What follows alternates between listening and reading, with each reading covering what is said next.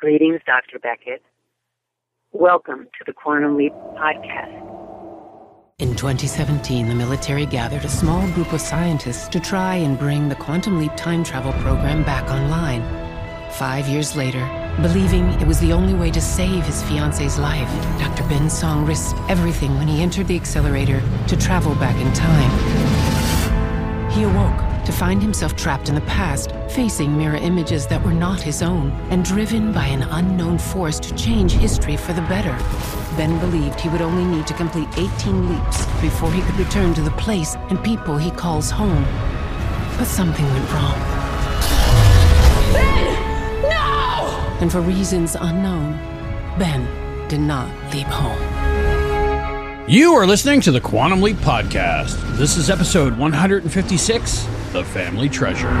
This is the last will and testament of Salim Malik to my eldest daughter. Nadia, sit. Very nice. All right, first, to my eldest daughter, Sarah, I leave this terracotta vase. May its fragile beauty grace the happy home you keep so well. Is this a joke? You know there wasn't any savings. Dad put everything into his search. To my fearless Dina, It's Dean. I leave my baseball glove in the homer you caught when the rebels beat the Cats in 46. That's nice. To my precious Nadia, That's me. may this ship send you off with a message of inspiration as you head to university. Great. Dad, thanks. Nothing to remember you by but a bunch of junk. I'm not gonna listen to you rant. You would defend him. I think Dad left us more than junk. Looks like some sort of map. You're getting married today. We know it is a bit sudden, but look, we'd really like you all to be there. You are Nadia Malik. You're 17 years old, and you're just graduated from finishing school. Your father, Salim Malik, was a Lebanese Christian who escaped Turkish persecution and immigrated here in the 20s. He then became a disgraced literature professor and spent his life chasing treasure across the Americas. Sarah is married with 2 kids, and Dina just sort of bounced around from job to job until she disappears in Mexico a week after the will is read, and the family falls apart. Dina must be the key to all this. She went looking for the treasure, but she went alone. Please tell me you're not serious. You actually want to go looking for this all by yourself? I'm in. Dad left each of us pieces of the map. That must mean something. He's leading us to the treasure. There is no way you will get me to go after some worthless treasure. That's hardly worthless. How much is it worth? The jewels of St. Patrick are found today. Be worth around $40 million.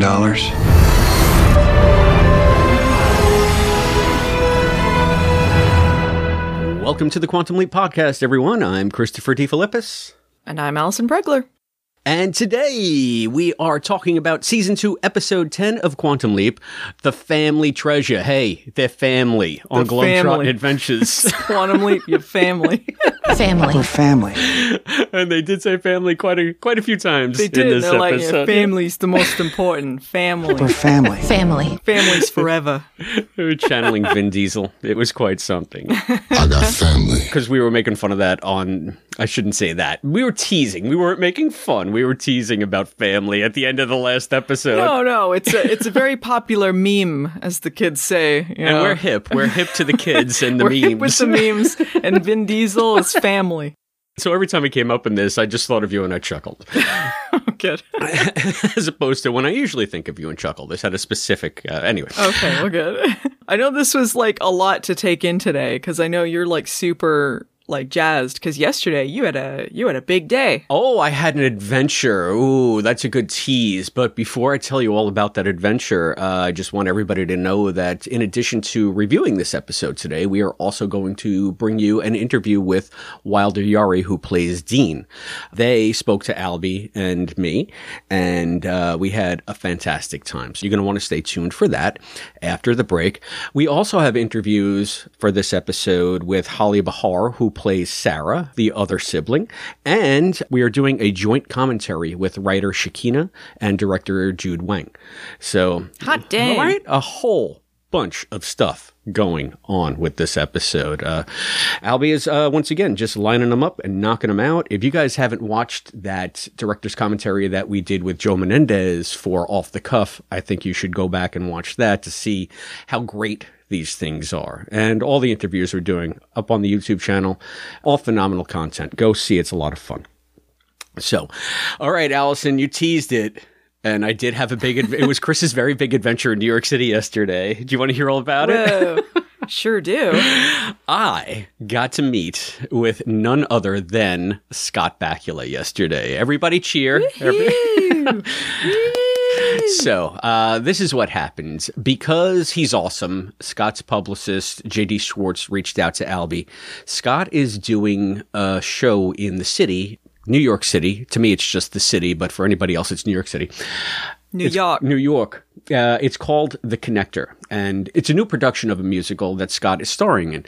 And we got some press seats to see it yesterday, and it was also a very special performance because they had a Q&A session afterwards that featured Scott and Jay, and it was specifically for Quantum Leap fans. They set this up for the fans of Quantum Leap as a thank you and as a way to let everybody know what's going on with this show. I mean, it's phenomenal to me. It's like surreal because I think Scott has been on like Good Morning America or some of the morning shows last week promoting this stuff. Yet he's still talking to us. Like they're calling us too. I think Entertainment Tonight was there taping while we were there. We were also taping. We didn't have a camera set up like they did, but we did film the Q&A, and we did the best we could with the setup we had. So that will be coming onto the YouTube channel, and Albie's going to be putting all that together. He was so excited. But that was just the beginning of the day. It was weird. Albie was supposed to come out with his daughter Serenity, and it was going to be the three of us.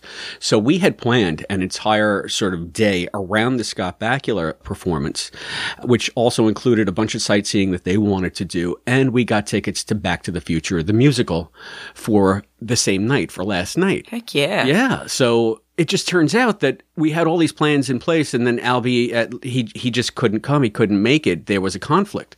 So we had the seats for The Connector. We had the seats for Back to the Future. And I said, okay, what do we do with this? We can't return anything. So I called our good friend of the show, John Irons. You guys probably all know John. He is a frequent guest on the after show with Albie and Hayden. And great guy. Yeah, he's a great guy. So John, he lives somewhat close. He lives in DC. So I said, do you think you can get up here? Do you want to be, my plus one with the press credentials? And he was like, yeah, sure, let's do it. So I got to spend the day. I met John for the first time in person yesterday. It was phenomenal. He's such a great guy. So it's always weird, Allison, when you meet people who you've known as podcast friends in real life. And I think we've discussed this distinction before, but John joked with me yesterday. He said podcasters are just friends you haven't met yet. Which is, it's like the weirdest thing, It's like, I feel I know you. I know we're friends, but we've never met in real life. So for someone old like me, that's a little bit of a disconnect. So it was really, I was a little nervous to meet John because I'm like, what if he doesn't like me? What if we just look at each other awkwardly? I bet he was thinking the same thing. Yeah. Like the little bit of social anxiety, but, and it's weird because it's someone right? Sure. It's always different when it's in person versus voice or text because, no matter how long you've known someone. Yeah. It's going to be like that whenever we meet in person. I know. We're just going to look at each other awkwardly and kind of look down at our coffee. And how's the cat? Well, I got to go. Good. How's family? Oh, good. But it's great that you guys had a good time, Like, there's that awkwardness, but it sounds like it was like a really good day. Yeah, it was. And meeting John was just the beginning of the good time because, as you might imagine, there were so many Quantum Leap fans there. There were people there that I've known tangentially through the podcast as well. So there was a podcast listener. Her name is Karen Saxon. And nice. she contacted me. And so I met Karen there. When John and I got to the theater, Karen was there. So we hung out with Karen. And Suzanne Smiley was there. If you guys, if that sounds familiar, Suzanne used to contribute a lot of stuff about music replacement when Albie was hosting the show. And Suzanne and I did one of the wraparound segments for the 17-hour A Little Miracle special that Albie keeps growing and growing and growing. So we've been on mic together. So it was great. Suzanne was there with her friend Ray.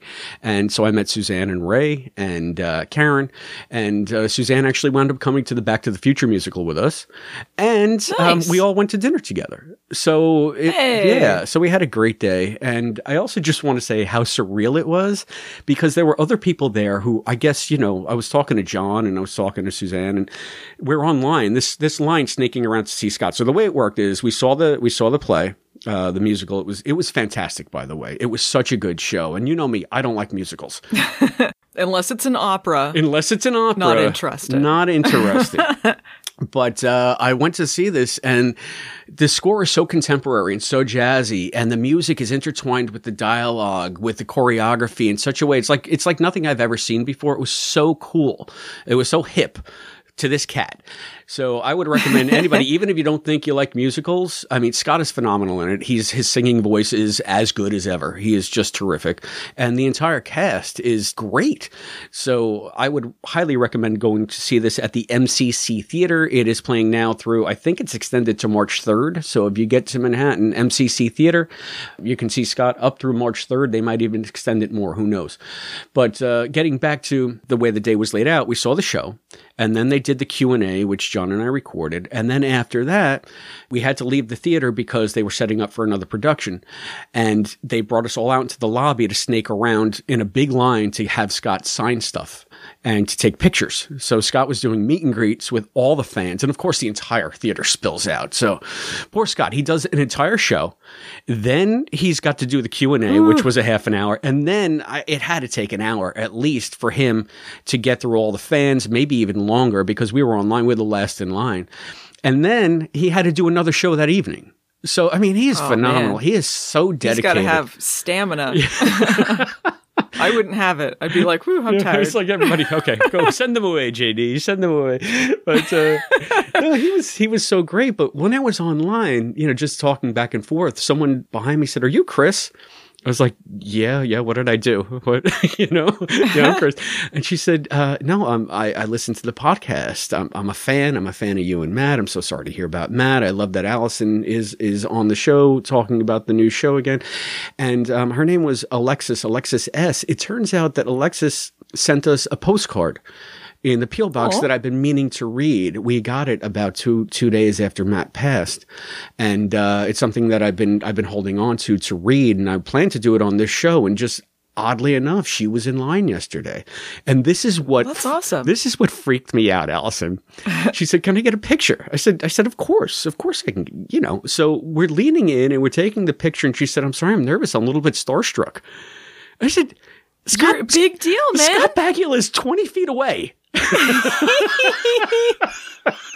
And you're starstruck? That's amazing. It's like, what's wrong with you, Alexis, for my ego? Can you imagine, she's taking the picture and then Scott Bakula sees it and is like, I cannot believe this. I am the star. Right? Get out of here. Stealing my fans. No, that's really cool. That's super cool. And thanks for the kind words, Alexis. That's awesome. Yeah. So we'll be reading that the postcard that she sent later in the show. And Karen, who I met there yesterday as well, also sent some feedback for Off the Cuff. So we'll be reading Karen's feedback as well after the break. So stay tuned for all of that. That's more to come. And one last thing I want to say, I also ran into Stacy from the TV Talk podcast there. And she asked me to sign Beyond the Mirror Image. It was just so weird. It was just so weird. But I was able to sign it on the dedication page that Matt gave to us, Allison. And it teared me up. But it was a nice moment. It was a nice moment. And the Piece of Resistance. And then I'm done. I'm sorry, I've been babbling, but I'm just so excited. No, it's great to hear. I like listening to it. I had, from years ago, when I was podcasting with Skipper, and Skipper was contributing to Quantum Leap podcast before we even started 11/22/63 and all that. Skipper had sent me a blow-up picture of the shot from the end of Mirror Image, that final shot of Scott and Dean. And it's them standing out in front of Al's place. Scott has the brown jacket. You all know it. Dean's in his uniform. Mm-hmm. So I had a nice size photo of that Skipper sent me years ago. And I recently found it. I was cleaning out my closet. And I said, I want to do something with it. Wouldn't it be great if Scott could sign this? And duh, look what happens. So I was able to get that signed by Scott yesterday, and now it's going to be framed and hung up in my library. I'm just so jazzed about that too. Yeah. So I took some pictures. I put some stuff on our Instagram page, a shot of me and Scott, a shot of me and John, a shot of me and Scott from 2009 as opposed to 2024, which is in our... And you both haven't aged a day. Yeah. Oh, well, I think we both look pretty good considering the amount of time that's passed. You both look great. So you can go see all of that on our Instagram channel if you haven't already. That's Quantum Leap Pod, at Quantum Leap Pod, I believe, or at Quantum Leap Podcast, one of those. Just search for Quantum Leap Podcast. You'll find us. So so that was my big day in the city, and thank you, everybody, for making it such a magical time. I mean, it was so nice to be in the fan community with everybody. It was so great to see Scott in a context outside of Quantum Leap. I had never seen him perform before as, a singer or in a play or anything like that. So it was just a terrific experience all around. That's so cool. I'm happy for you. Yeah, we had such a great day. And I'm also a little bit disappointed to report that I thought the Back to the Future musical was pretty terrible. That's an entirely other show. We can do like a whole Leaps Elsewhere or Fangent about that. I'd love to see it in general. I've never seen it. So. Yeah, I saw a performance in the Macy's Thanksgiving parade. They had Suzanne sent me that. One of the songs. That's all I've seen. Suzanne sent me that this morning. She's like, well, this has more context now. I like the Doc Brown dancers. That was pretty cool. Yeah, they were there. They had a whole number of boy howdy. So, hey, we're not here to talk about Back to the Future, the musical. We are here to talk about the family treasures. So I think I've taken up too much time already. Why don't we get to it? Alison Pregler, what are your initial impressions of the family treasure? I do like a good adventure. Oh, yeah. There was some fun stuff in this. I thought that it was nice that it was an episode with sort of a lesson, very quantum leapy. And I liked the guest stars. I have to say, I was swept away by this episode and prepared to hear me gush a little bit. I thought this episode worked on just about every level. Even the stuff that I found goofy worked well because I liked the characters and the guest stars so much. Shakina did a great job with the script. I think the direction was fantastic and just that sense of adventure. Give me that. Oh, give me a treasure map. And, like caves, and I feel like I'm on an 80s adventure. Take my money. You got me. So I had a real good time with this one. And I don't know where you want to begin because there was a lot of stuff because not only did it have adventure, like you said, it had a message and it had some good heart. And also a lot of back at the project stuff was advanced. So I think maybe I want to talk about the adventure stuff because we were talking about Romancing the Stone in the end of the last episode. I was comparing this to that, just off the cuff. Duh, ha, pun. Anyway, and we had heard from some listeners who also liked the movie and they lump it in with Raiders. And it's funny because when we were talking to Wilder and we were talking to Holly, the director, Jude, would say Goonie up at the beginning of most scenes. So for Jude, the Goonies was a real big influence. I could see some Goonies in that.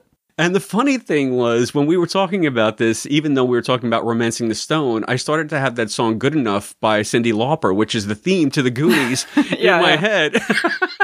Goonies are good enough. It was kind of funny to hear that that's where Jude was drawing most inspiration from, apparently. This, I think, continues the trend this season of just a grand adventure feeling for the show. And it's so much more dynamic now than it was in the first season. And I feel like it's adding to the legacy of the original series in such a substantial way now because of the massive scope of this season. Is that something you've been enjoying? Because you got to binge it all, like back to back to back to back. So you got to see it like, I'd be curious to know your take on that aspect of it. I can definitely see the more action-adventure focus this season. I'm glad that in the recent episodes he hasn't been playing an agent. because it seemed like every couple episodes he was an agent of some sort, and then he was like an acting agent, and I'm like, okay, I guess it's a different agent, but he's still an agent. But yeah, I mean, I like the adventure focus. I like focuses on smaller things as well, which I think this episode did a good job of combining both things, so it wasn't just about a sprawling adventure, because the adventure and the action doesn't really mean anything if you don't care about the characters involved with it. So, yes. Yeah, I've been noticing definitely that tone this season. Yeah, and that's where I think this episode really balances the two, because I did genuinely care about the characters. Yeah. And the relationships that were presented. And this is kind of like Tahotep if Tahotep was actually good, if it had a center that we cared about. Tahotep was amazing. This episode should have ended with one of them getting eaten by a mummy. Otherwise, I mean, what are we doing here? I mean, really, come on. But you know what? You know what appealed to me about Tahotep, regardless of, whether it's good or not, is that it felt worldly and it felt adventurous, because the old Quantum Leap rarely left the United States. It rarely had an adventure of that kind of scope, and they do a lot of that in this show in general. So it's nice that it feels very worldly. It feels very open. It feels like there's lots of different possibilities for things that they can do. And just finding ways to make it feel nostalgic as well. And you know me, I'm not big on nostalgia, but they had that scene in this one, the transition scene, where you see the map and the red line is going across the map. Oh, yeah. I like that.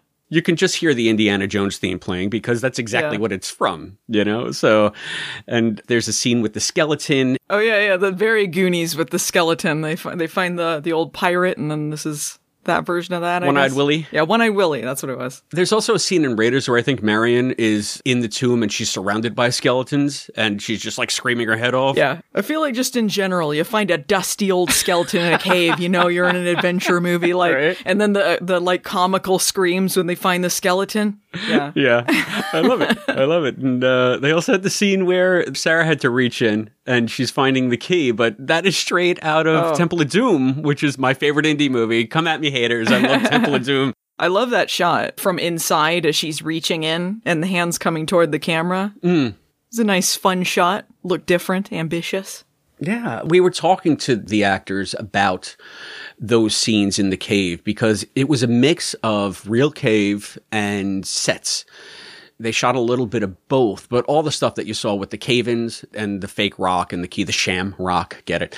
And the key, all that was set stuff. Sure. And for all that, I maintained my suspension of disbelief throughout this entire episode. I think because I was so swept up in the adventure of it, I bought that they were in the cave. I bought that there was a cave-in, a rock slide. Yeah, I never noticed the transition between real cave and fakey cave, so blended in really well. I've seen a lot of Xena and fake boulders and stuff falling on top of people, so I would know if it was a fakey cave. Yeah. A lot of Star Trek cave a lot of, scenes. exactly, styrofoam caves from Star Trek. Yeah, no, it looked good. Yeah, it looked really good. And they didn't actually go to Mexico for any of it, right? It was just sets that they had. This is the Mexican set. So yeah, you'll hear this. I forget whether it was Wilder or Holly. Maybe both of them talk about it a little bit. But that Mexican set is on the back lot. Yeah. Even though it seems really authentic. It felt like they were in the desert, but they did do some shooting in the desert. I'm curious to know. I guess I'll find out tonight when we do the commentary with Shakina and Jude. That well that was featured prominently in this, was that the same well? Was that the same area, just redressed, that they had for the witchcraft episode for a kind of magic? Oh, I wouldn't be surprised if it was. I didn't think about that, but that probably is what they did. They're like, we have a well, let's redress it into something else. Let's go back to the well. Yeah. Rim shot. Let's go back to that well. But I think that it's still, to me, again, it felt like they were in the middle of nowhere. So I'm not really sure about. Anyway, whatever combination that they use, I think they were able to use all of their resources to amazing effect here. Even the set dressing in the house was funky and eclectic. It reminded me a little bit of Oh Ye of Little Faith. Yeah.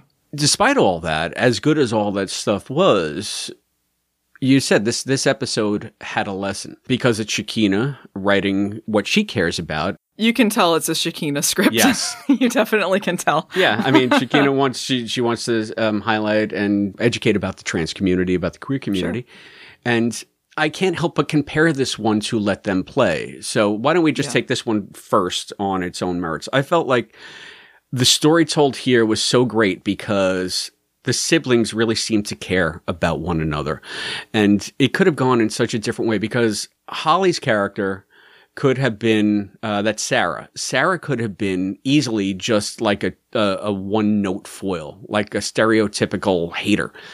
And they skirted away from that completely. And that's what made all of the stuff so effective when it came to the interpersonal relationships between the siblings. What was your reaction to that stuff? Because I had a very definite reaction, especially to the binding scene. But I want to get your take on it as a woman. I'm thinking that I have a straight white male point of view of this, and I'm the guy that they're trying to educate about this stuff. I'm the middle America that they're trying to reach. At least you have a female perspective that you can bring to this that might have a little bit more resonance. I'm just curious to know your take on the relationship and the gender stuff and everything that was presented here. Yeah, I mean, I'm still like a cisgender woman, so I can't really speak to, what it feels like to be trans or non-binary or any of that kind of stuff. I can say that learning about non-binary people specifically has been, I guess, a recent phenomenon for me. I guess I'd heard of it, but it feels like it's more recent that I'm learning about non-binary people. I guess I've never been against it or anything. I've just not known about it or thought about it very much. So it's been nice with the show, especially to learn more and to see more non-binary characters just as characters.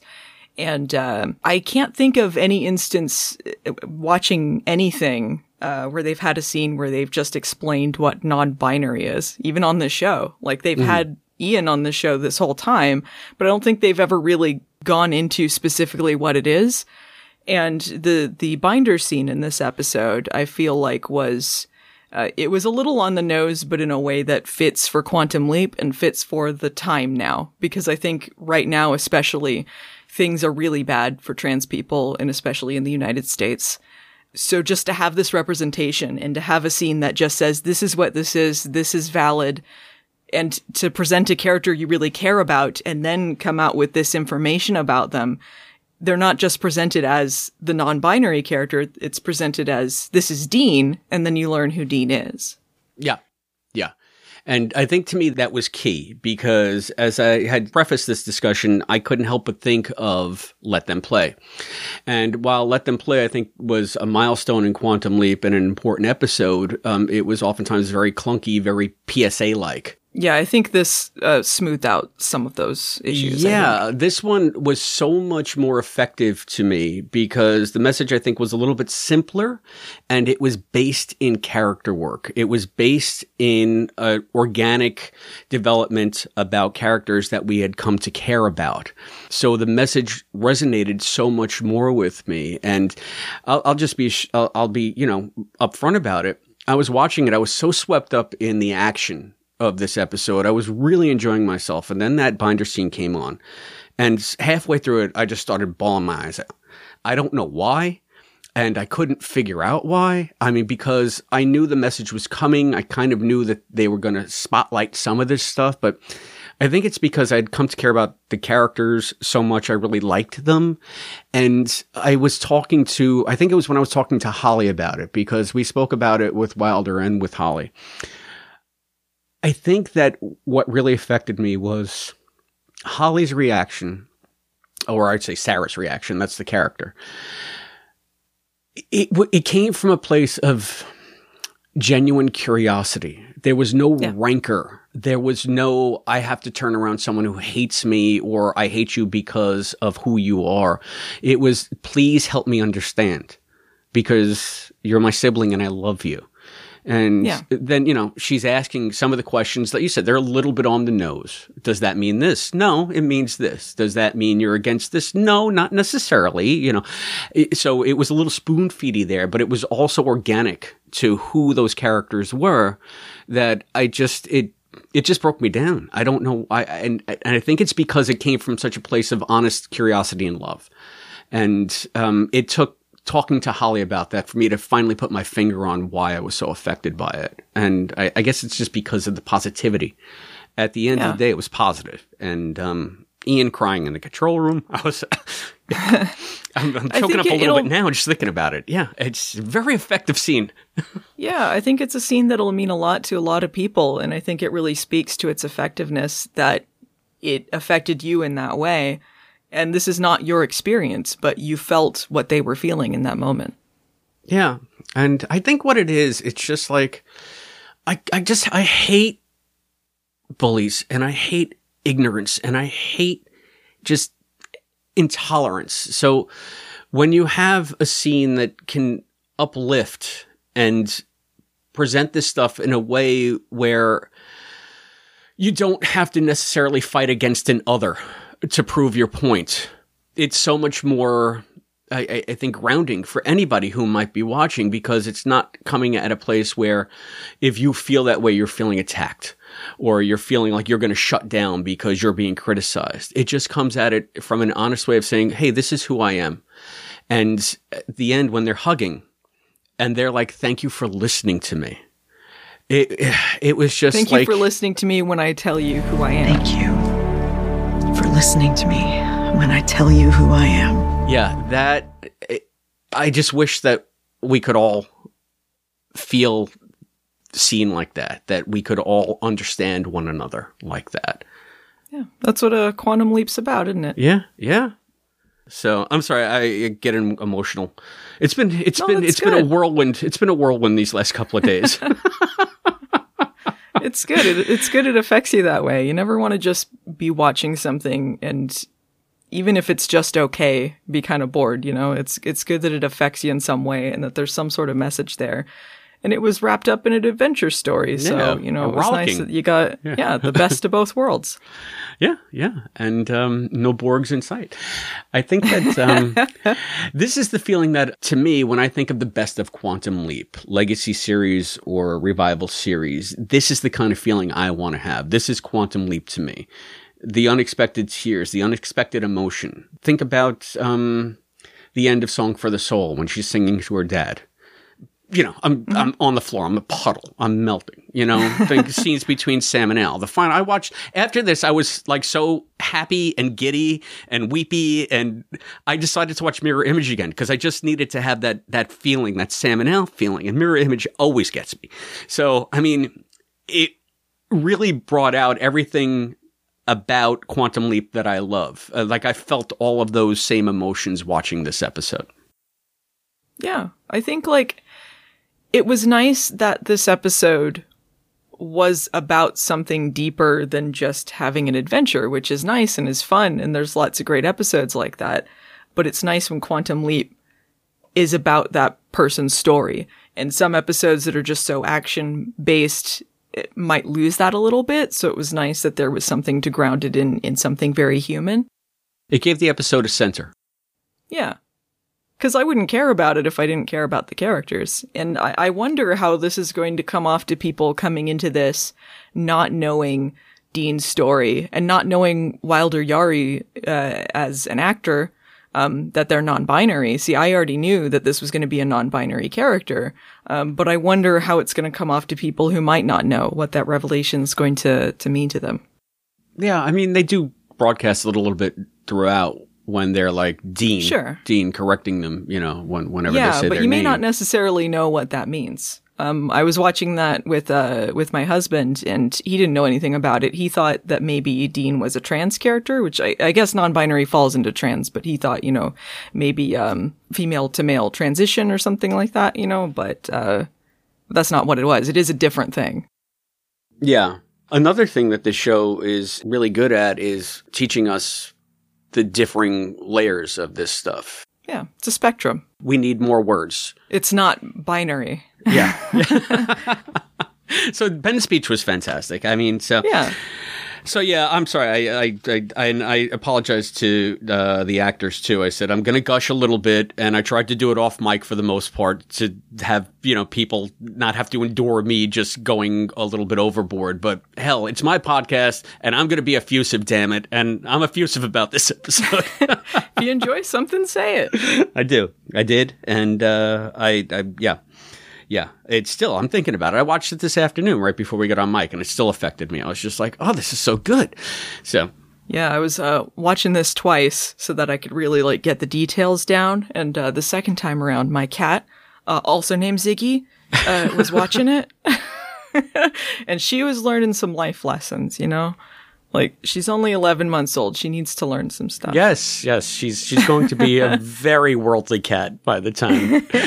But maybe it's because Ian evokes Ziggy by name. Come on, Ziggy, please, just give me something. Yeah, and then Ziggy's like, Ziggy's like, oh, okay. I mean, you asked. You got some food for me?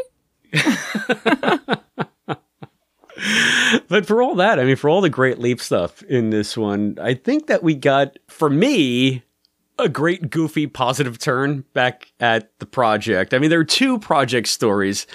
Do we talk about the Addison, Tom, Ben thing first, or do we talk about the reveal at the end?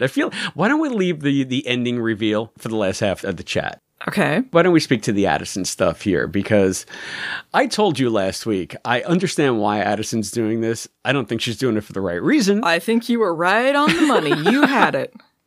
Boy, howdy. I don't know that there's a lot to talk about with that. I just want to give it a nod because I also like that we're getting realistic reactions built into this stuff. And you could tell that Addison, anyway I could, was kind of rushing into this to force some kind of resolution within herself. Sure. Well, they intertwined Sarah's revelation with what Addison was feeling, so it helped bring those stories together as well. Yeah, and thank you for pointing that out, because I thought that Sarah's revelation was almost as effective as Dean's revelation, because it's two sides of the same coin, right? It's people who are not feeling that they are seen for who they are, playing a part for the benefit of others. And I think it was Dean's revelation and Dean's discussion that helped Sarah come to the realization that she needs to change her own life. She needed to figure out who she was and make herself whole before trying to fill it in with other people and the expectations that people have for her. Right. And so, it was a neat way to dovetail with the Addison stuff here, because Caitlin didn't get a lot to do this episode to say, go this way in this tunnel, but she had a lot of looks, and it was always like the reaction wasn't from Ben. The reaction was Addison reacting to everything that was going on in the leap. But I don't know that we've ever seen it so pointed on the show before, that just about everything that's going on is speaking directly to a dilemma that the hologram is facing. I'm thinking maybe MIA? They've had a lot of things on the leaps that are related to or similar themes to what's going on with Addison or Addison and Ben.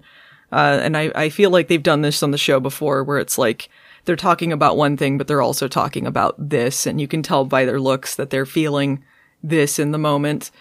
Yeah, I liked some of the things with Addison on the leap in this episode, because she wasn't hanging around the whole time not doing anything, which is, I think, bad use of Addison.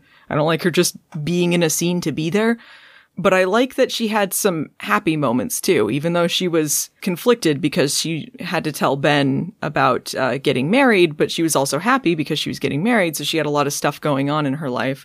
But she was also I liked when she was feeling the moment. There was the Shawshank Redemption joke that they threw in there. Shawshank Redemption?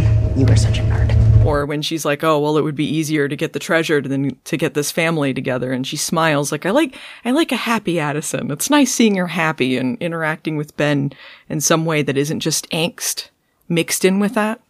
Maybe that's the distinction. Thanks for helping me figure that out, because a lot of the looks that she gave in this one were pointed. It was so much more focused, I think, than we've seen before. It's been woven together a little bit more, and some of the themes were overlapping, so you could tell that they were talking not just about the leap, but about what was going on back at the project, and they got better at that as the show went on.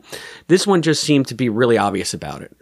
So maybe that's why I noticed it more in this episode, because there were just some beats where you see Addison's face crumble or something like that. Well, you know what was nice about it? There was a lot of stuff going on with Addison in the episode. You could see on her face without her actually saying it. And it was so nice that she didn't have to have a scene at the project saying it. We didn't have a scene where she sat and talked with Magic about all that she was feeling at the moment. We saw what she was feeling. We saw her conflict. We saw the bittersweet emotions.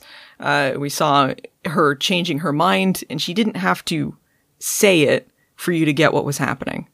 Good point. Yeah. All right. And maybe I'm used to being a little bit more spoon-fed. They were spoon-feeding like they always do, but just in a much different way. I mean, she said it to Tom. You know, she said it to Tom what her reasoning was, but it wasn't like she just sat down to discuss it. She was acting on it in the moment. The story was happening. It wasn't just the characters discussing the story. Yeah, and I kind of like that scene between her and Tom, because we finally see Tom's facade slip just a little bit. Look, you don't have to. Jenna has this spare room. No. I need to head back to D.C. anyway, so. Tom, you really don't. No, I think I do. Tommy boy. Wasn't that great to Little see him? handsome Tommy Westfall was like, he was a little pissed. He was a little mad. But then, of course, he becomes the greatest guy in the world again, because he backpedals and he says, no, this is my fault. I knew I was rushing you. I knew it. I don't think they were trying to make him Mr. Perfect anymore. It was kind of nice to see him not be Mr. Perfect. But you get where he's coming from. It's not like he's undeservedly angry, because you would be really pissed in that situation. But I guess he was kind of blaming himself a little bit for saying, let's get married right away. And she was feeling like, well, I planned one wedding. Maybe this is good for me. She's trying to fill in this space that was left when she thought that he was dead. So she's coming to this realization that she's using Tom to fill that space. Yeah. And I think we all saw that plainly in the last episode. Anyway, I did. I called it. You know what? It could have gone either way, but you know what? I was wrong. You were right. Thank you. That's all I'm fishing for. I was right. I'm teasing. I mean, yeah, it could have gone either way. I think that that's a strength, too, of the way they set this up. I think that whatever decision Addison came to, I think it could have worked in the context of what we've seen before in the script. So I just happened to like this one better because it was the way I was feeling. But I think that had they gotten married and decided to live happily ever after, I think I could buy that just as easily. Yeah, like she's allowed to move forward with her life, but it has to be for the right reasons. So what is this telling us? Is this sort of like a hint that she wants to get back together with Ben despite all the Hannah stuff? Is she just confused? Do you think that she's actually falling for Ben again? I think she probably will get back together with Ben. I don't know where that leaves Tom. If Tom's not Addison's fiancé, boyfriend, etc., I don't know how interesting he is to me, to be honest. But we'll see. They might change some stuff. Yeah. There was a way that things might change. We can get into that too. Maybe that's the real end of the discussion because there's some speculation there. But I mean, we have to talk about the giant reveal back at the project, despite what we know that I guess, obviously Tom's out of the picture for the time being. Just in time for Sarek to come on the scene and take over the project. Oh, did he play Sarek? Yeah, it's James Frain. Gideon Rich.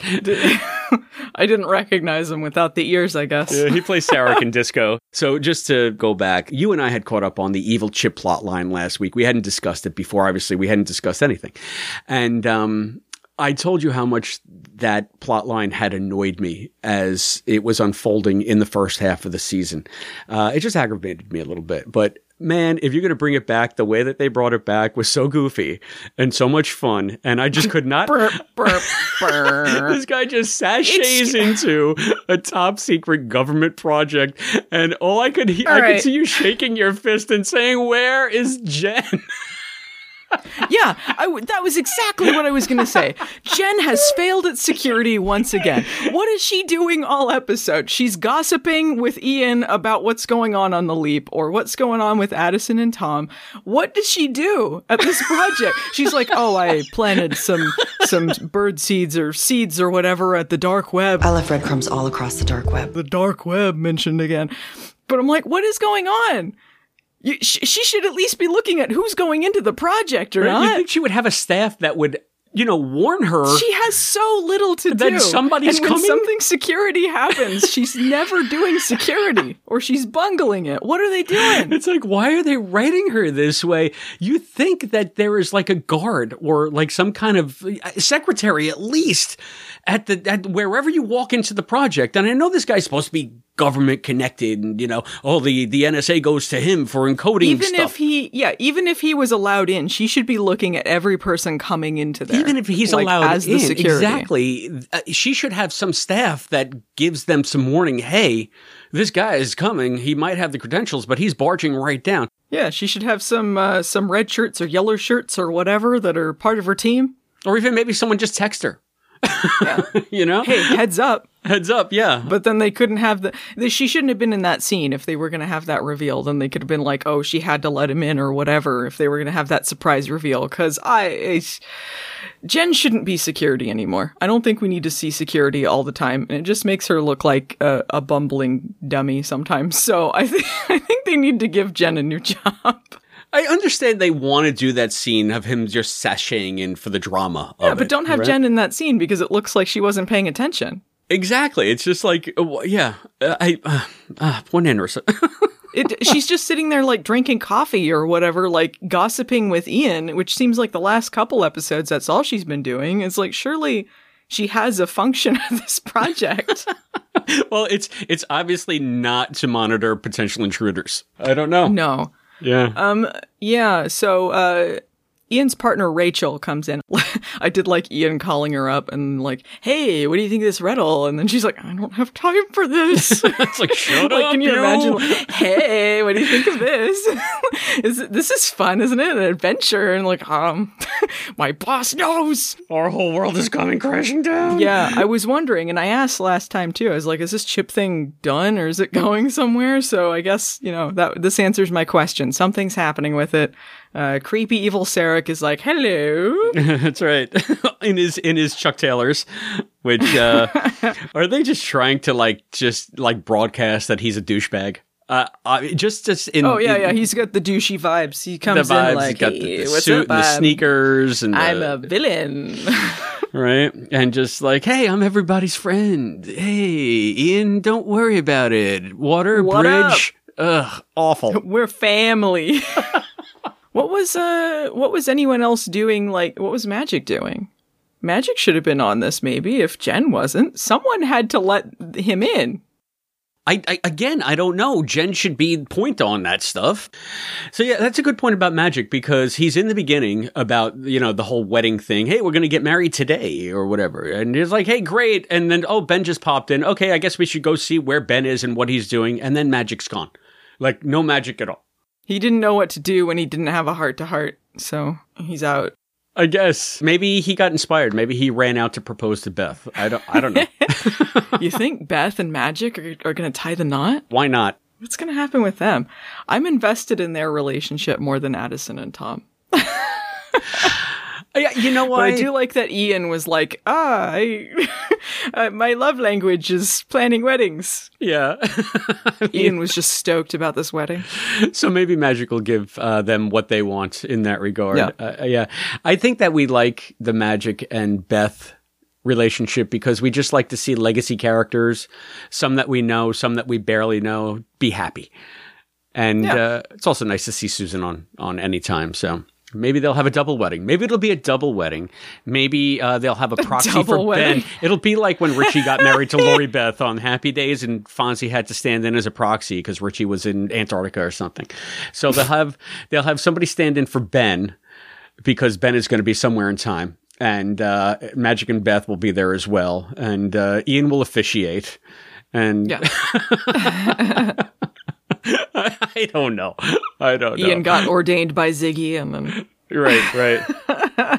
And then when they say, if anybody wishes to speak up against this union, speak now or forever hold your peace, Deborah will pop in as Ziggy and say, I object. And that will be like the season finale. Oh my God.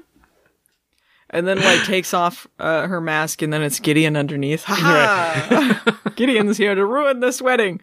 But I like the point you made about a happy couple, a couple being happy together, because so much romantic stuff in television and movies in general focuses on the angst of it. Yeah. You know, when it's not new, it's them getting together, but then once they're together, how do we break them apart? You know, I like seeing couples or characters that like each other, that are working together, that have a chemistry. And it doesn't necessarily have to be about the drama between them. Sometimes it's nice just to see them like each other.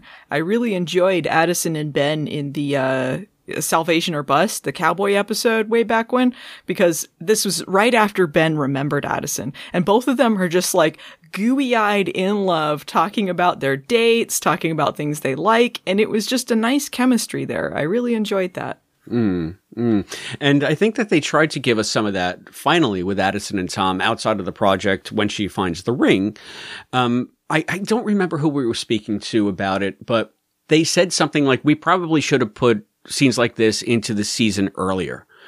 In retrospect, once they saw how well it worked, to just see them exist as a couple and be happy together. Yeah, well, you should know why they like each other to care about this, right? Yeah, and so probably we should have done this a little bit earlier, was the lament. And I honestly, I can't remember. If you're listening out there and you're part of the show and it was you that said it, agreed. 100%. Because it's just so much more, again, organic. Yeah, just show us why characters like each other. Don't have them say Addison and Tom are dating and they love each other. Show why they love each other. And then you care about this quadrangle that they have going on. You care about Tom's feelings being hurt rather than like, well, I guess Addison's going to get back together with Ben now. I guess that's done. I don't know where they're going with that. They may change their mind. But, you know, it just feels like you care more if you're invested in these relationships rather than them telling you. They should show you. Now, do you feel invested in this Gideon plot now that we finally have some kind of reveal? Obviously, I might have been right about the Addison thing. I was completely wrong about Gideon being Lothos. Or anyway, it hasn't been revealed as such yet. I mean, it could be that he's working on a supercomputer that he's going to call Lothos. I don't know. Do you mean Lothos as in like he's literally going to be involved with Lothos, or like a Lothos equivalent? No, I think literally involved with Lothos, because the Evil Leapers were from like 2020. No chance in hell. Sorry, but it won't be Lothos. I know. A man can dream, can he? I hate to be a downer again. No, it won't be. A fan can fanboy, can he? It'd be pretty cool, but it won't happen. Yeah, I don't think so. No, I don't know. We'll see where it goes. I kind of laughed, but I'm not as invested in the project plot, so we'll see how it goes. Yeah, I feel like this made me laugh in a goofy way, and I'm happy to see where it goes. I'm not aggravated by it, which is the main thing. Sure. So yeah. It wasn't annoying. It was just like, that happened, I guess. And at least if you're going to get a villain in there, you know, you can literally almost see him twirling his mustache. He just has to grow one. You know what? I enjoyed that he was hammy with it, because I want to be interested in what's going on. I don't want to be bored, and I wasn't bored by him, so...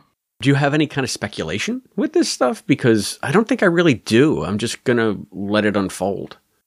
Yeah, no, I don't have any speculation about it. I don't know where they're going with it, but I think that's fine. I don't want to be able to predict where it's going. I don't really know what they're doing with it, but I'm glad they're doing something. Because I thought the chip plot was done because it had been gone for a while. But at the same time, I don't want it to go back to season 1 where there's just a bunch of tiny nothing scenes at the project to like let you know the plot's still happening, but nothing's really happening with it. Well, I'm glad to see the timing on this, though, bodes well, because they have 3 episodes left.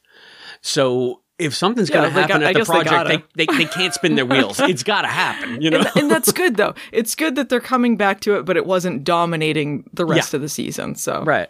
They're saving it for an end of the season reveal. Maybe it'll be a cliffhanger. Maybe it'll be, who knows? Because we have a complete other thing that we need to speculate about in this episode that might dovetail in with all of this as these next ones unfold. It's Ben writing that letter. Right. Yeah. He wrote a letter to Hannah and left it with Sarah saying to send it in 1970 something to save Josh. Right. So here's the first thing that I thought of when I saw that letter. I said, well, first I thought of Back to the Future. Then I thought of the leap back. And then I thought, well, if he's sending the letter, how come Hannah doesn't know already? But then I realized that he said to send it after a certain date in 1970. So he's cognizant of maintaining the timeline and not creating a paradox, because I guess he's telling her to mail it anytime after his leap there that we just saw off the cuff. Yeah, well, he wouldn't know to send the letter unless it had happened, so it would be kind of it wouldn't have already been there, because I don't know. I guess maybe you're not thinking fourth dimensionally. Maybe if he saw it, he'd be like, "Oh, I sent this. I need to send this," or whatever. But then, like, why wouldn't he just tell her then? I don't know. Yeah, no. Well, that's the thing. It doesn't interfere with the timeline that we've already established. Otherwise, it would have been there the entire time, right? Yeah, and he would say, "Well, maybe I'm going to send this. Obviously, I haven't done it yet, but." Yeah, I don't know. I know you were saying last week, like, you thought Josh was going to be around, and I said I think Josh is a goner. You think, like, this letter means that he's going to be saved now? I don't know about saved. I mean, if you save Josh, Hannah lives happily ever after, and maybe they're setting that up so that Ben and Addison can live happily ever after, so Hannah has her a happy ending too. But Ben and Hannah can never have a happily ever after. I know, and that's what I wanted the show to figure out a way to have our cake and eat it too. I understand. I mean, even if Addison and Ben didn't get back together, like Ben and Hannah, like, what are you going to do? Like, see each other throughout time forever at different points in time? Like, that's incredibly tragic, but unrealistic, and I think not very fair to Hannah, who lives linearly and needs to have a life. Understood. I just thought that there might be a neat way where they figured a way around, that obvious fact that you just stated so eloquently. Yeah, maybe if he got together with old Hannah, if she was still around in the present day, maybe. Which is nothing wrong with that, but I just don't see that being where the show goes. Yeah. I mean, unless this was going to be the end of the show and they decided that they wanted Ben and Hannah to live happily ever after and Addison and Tom to live happily ever after, and then we'll never hear from these characters again, but that they're all in this great place. That's the only way I could see it maybe veering in that direction, but this does not make for, longevity in TV seasons for drama. So, yeah, obviously Ben and Hannah are not meant to be, but I want them to be meant to be because I feel like there's such good chemistry there, and I like the character. I like Hannah. I like her a lot. So yeah, I think like it's nice that you feel invested in them as a couple because there is that tragedy to it, but there's also that adventure and that excitement whenever she sees him. You get why these characters like each other, why they bounce off of each other. They're very happy when they see each other. So, like, even though I don't think they're gonna end up together, I still think, like, they're good together as characters. Yeah, and I guess, and this comes back to points that I've made before, I just feel like there's so much more chemistry between Ben and Hannah because there's a recognizable common interest there. So there's a basis for a relationship that could grow into something more, whereas Addison and Ben are so totally different. I still wonder what it is about the other that they find intriguing. And I know that, it doesn't necessarily have to be common interests. My wife and I have vastly different interests, but we love each other. Mm-hmm. So it doesn't have to do, I just think in a dramatic sense, the Hannah Ben stuff just jives a lot better for me. I just feel a connection there where I still sometimes struggle to feel a real connection between Ben and Addison beyond the hologram leaper dynamic, even though I know we spent an entire season of him trying to rescue their relationship and a big chunk of this season of them talking about the end of that relationship, which I thought was great. But now that we're back here, I feel like I still have that same base problem. Yeah, well, part of that is because so much of Addison and Ben's relationship is the angst. It's the angst of being apart. It's the angst of, are they moving on or are they staying together or whatever? Like, we don't see a lot of them as a couple. And I think you could do that with them as hologram and leaper. I think even though they're apart, there's more to a relationship than physicality. And I think they tried sometimes. They would have them like hold hands. They would do that a lot in the first season, have them like hold hands through the hologram, whatever. But I feel like you see more of Hannah and Ben enjoying each other's company, working off of each other, not just let's say information and get the mission done kind of thing. I feel like that happens with Addison and Ben a lot. They'll spend a lot of scenes together, but Addison is not really providing anything. Like she's there, but it's not enriching the scene in any way. But I think that's when it doesn't work. I do think they have times when it does work, but I think that's why the stuff with Hannah feels more organic and it feels like you've seen them more as a couple versus being sad that they're not together.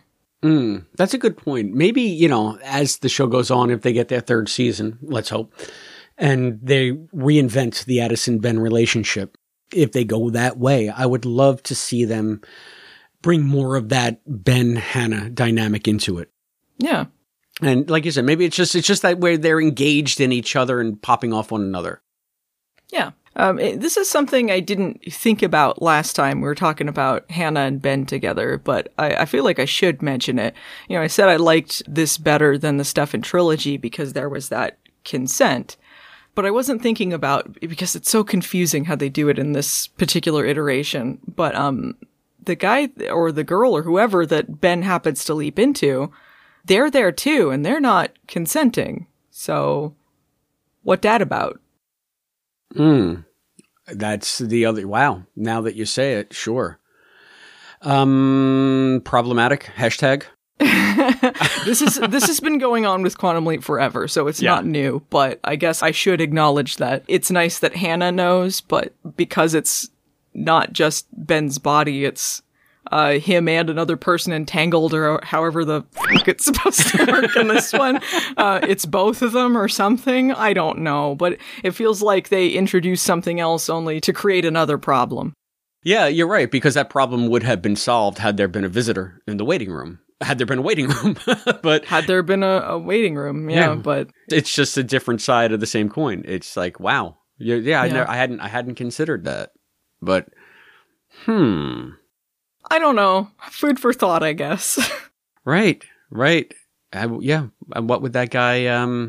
Again, Allison. What's his Mark Allison? Whatever the guy, the Egypt guy, the secret agent. Yeah, like specifically the guy that Ben used his body, both their bodies, whatever, to sleep with Hannah. I don't know. Right. That's him. I mean, I guess is he supposed to be partially there or whatever? But I don't buy that. Do we speculate that Hannah's son is Ben's son? I mean, it could work out that way. So where does that leave Michael Allison? Yeah, but if it's both their bodies, then it's his son too, right? Exactly. That's what I mean. So it's just like that they don't have a say. Like, do they even know? Yeah. Then it's just as icky as Trilogy. I'm sorry. It is. Yeah.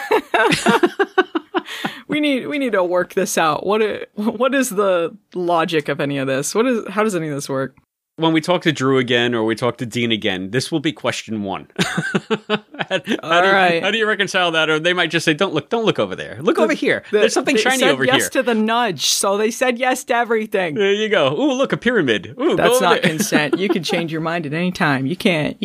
Just because you consented to one thing doesn't mean you consent to everything. Well, who knows? Maybe they will address it at some point. I don't know. Yeah. If they don't, it's okay. I don't think this relationship's gonna pan out. So I don't know. But I guess it's worth acknowledging. And maybe that sort of maybe takes us back to the letter. Do we have an idea or any speculation about what kind of ripples this might cause? Because I would say, like, oh, is this going to reset something? But if he sends it at a point after events that we've already seen, there's nothing to retcon. If he had sent it to a point before events that we had already seen, then we could see how a history that we thought we were familiar with might play out differently. Oh, you mean like, would it affect anything like in their lives? Right. He just sent the letter to shortly after he'd leaped in, right? I think he sent the letter shortly after he had leapt out. So for Hannah, it's a contiguous process. So right. I guess technically they've always been living in this future where Ben sent the letter, but that's not how Quantum Leap works either. So I always get, the time travel is different on this show, and I have to remember that. The show is predicated on changing stuff. Yeah. Not that it all fits together in the end. Every week Ben they do in that, and changes someone's life and changes history. For the better? Gets rid of no-noses kids or whatever. Yeah, so, I mean, I think it's supposed to work like it works anytime on the show. Like, he sent the letter after he leapt out, so it wouldn't have really changed that, but it may have ripples in the future at the project if, say, Hannah's kids or grandkids or herself or whatever interacts with them in some way. Maybe it changes that, but... What if Gideon whips out the letter? Oh, dun, dun, dun. Yeah, I don't know. I'm curious to know where they go with that. If they do anything with that other than make it just a means to an end. Like, oh, now Hannah knows, and that's it.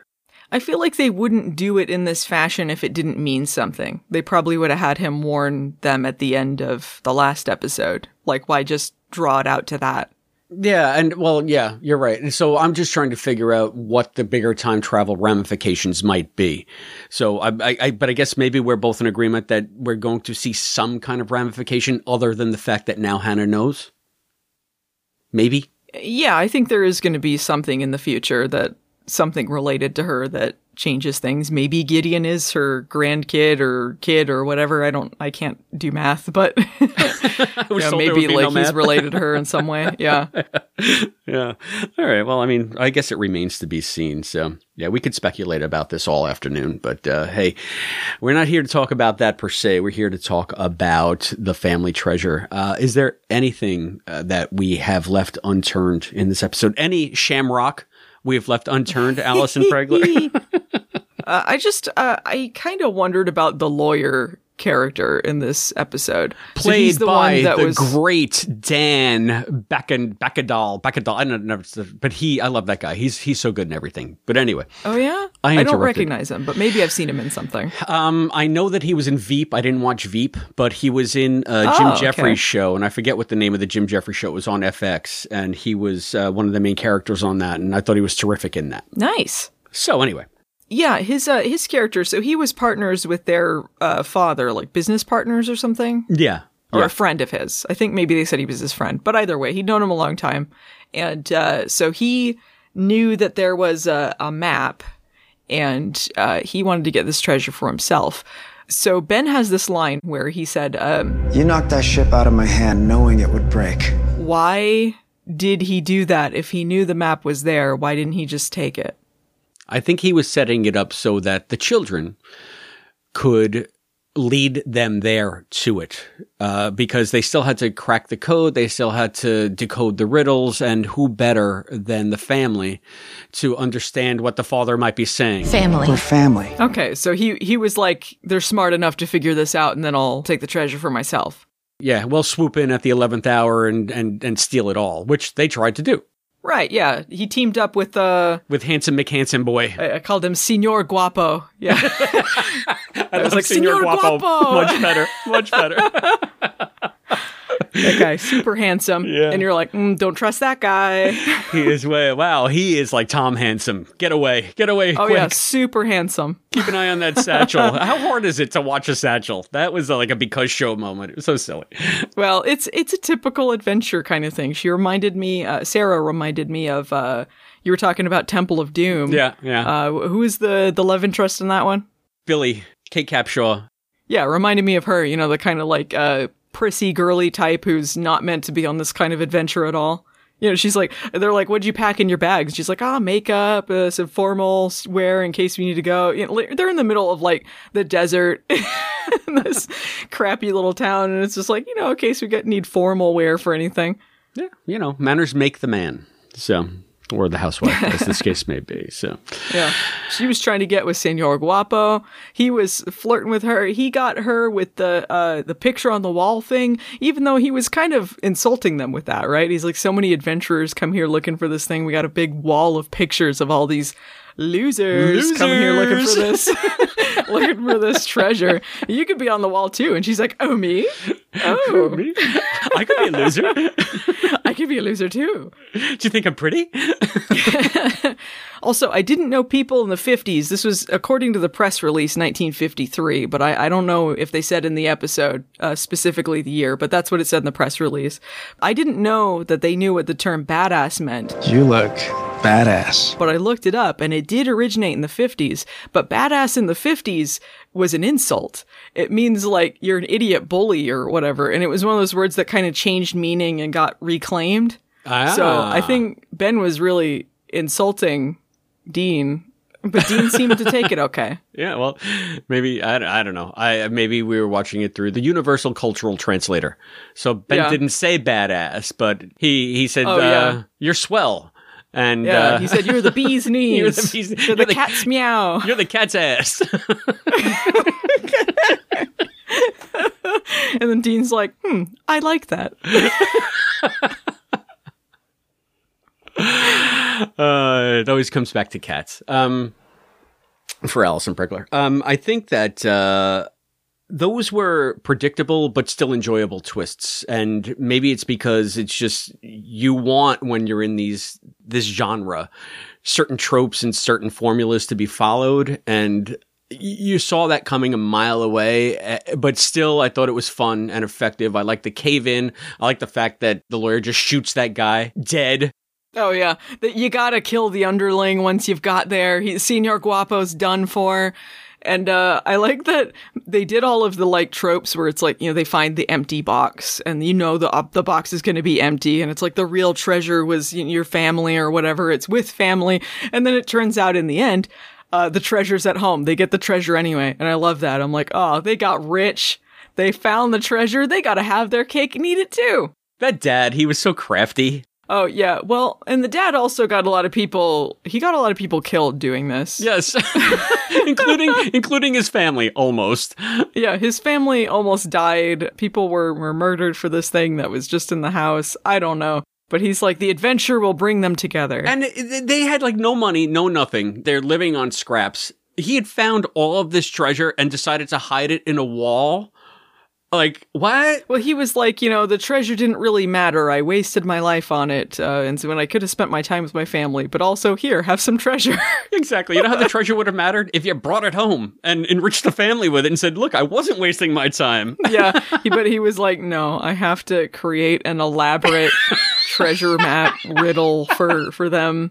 With a bunch of puns. I'm sure they're going to do it and solve it and figure it out and find the false bottom and come home and not get killed and understand that I meant it was behind the picture. And it was very narratively wonky. I think that's the point we're making here.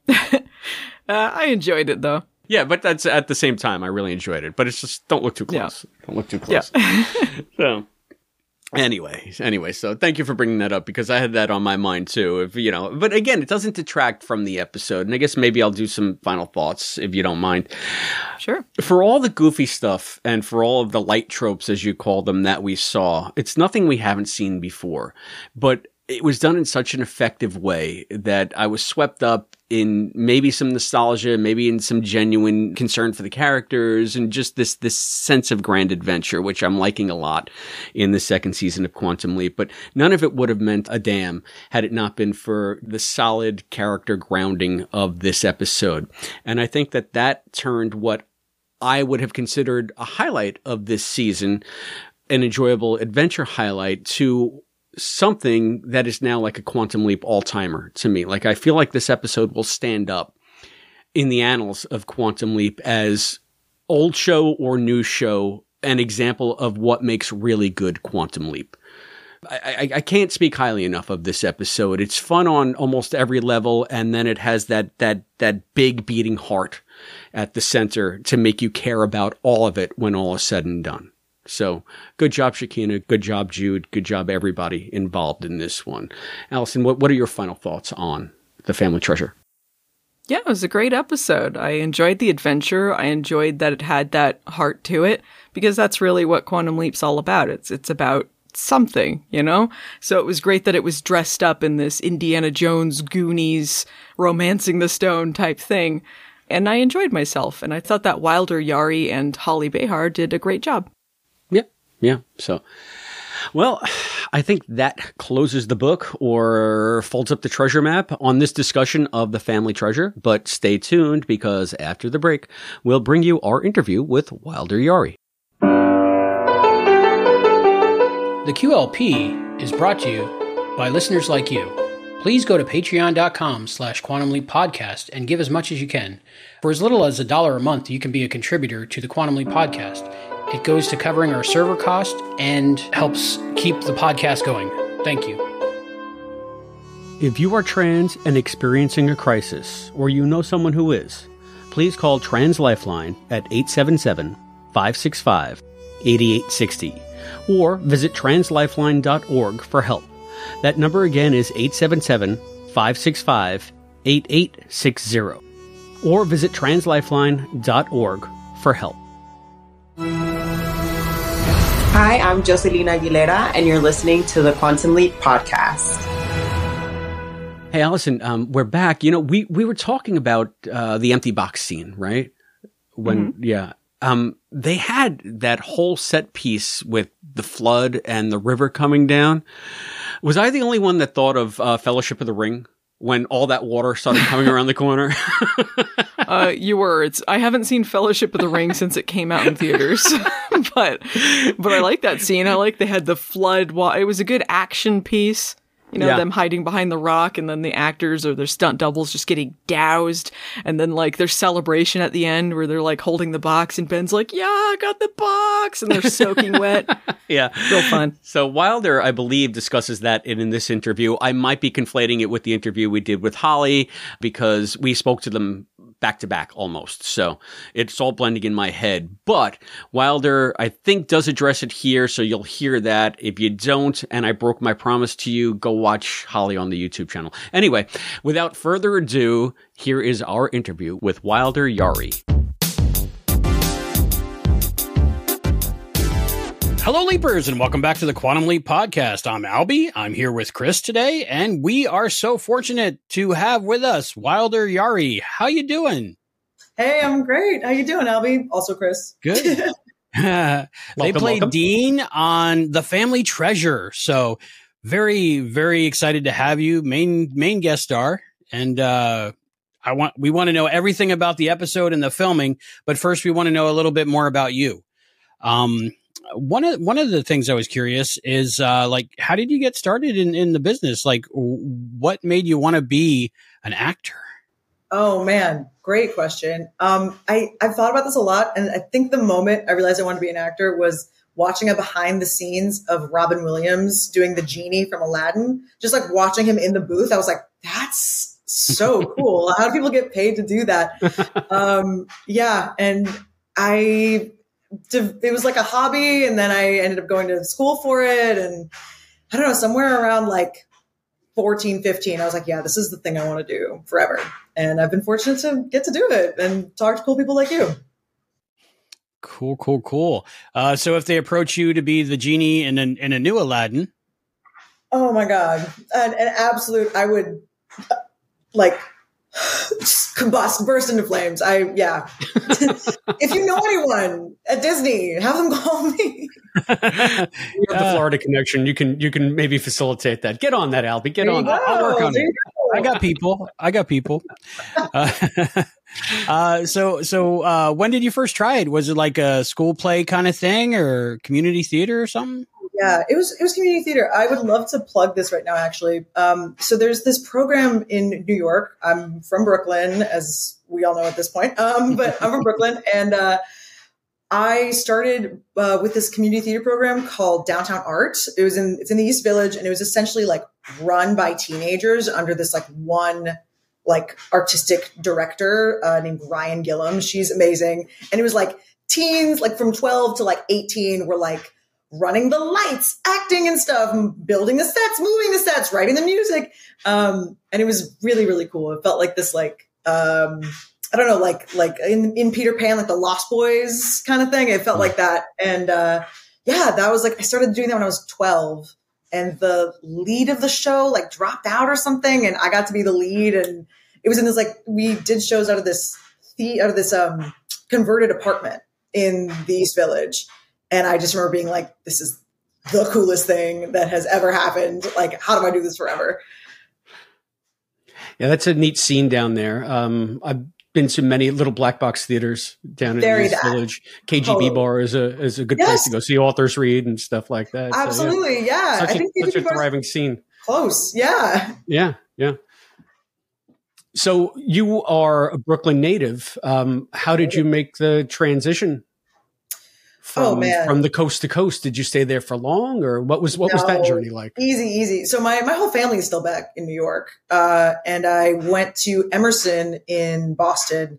And then it was sort of I knew I wanted to be an actor. And the question's like, do you want to move home or do you want to try LA? And I knew that I wanted to be in film and TV anyway. So I was like, I know I'm going to be back to New York for sure. So why move back to New York and just stay there for the rest of my life? So yeah, I was really, really fortunate that a lot of Emerson kids are film kids. So I moved out with this it was like this genesis of 20 kids that all moved to LA around the same time. So yeah, it was a nice soft landing.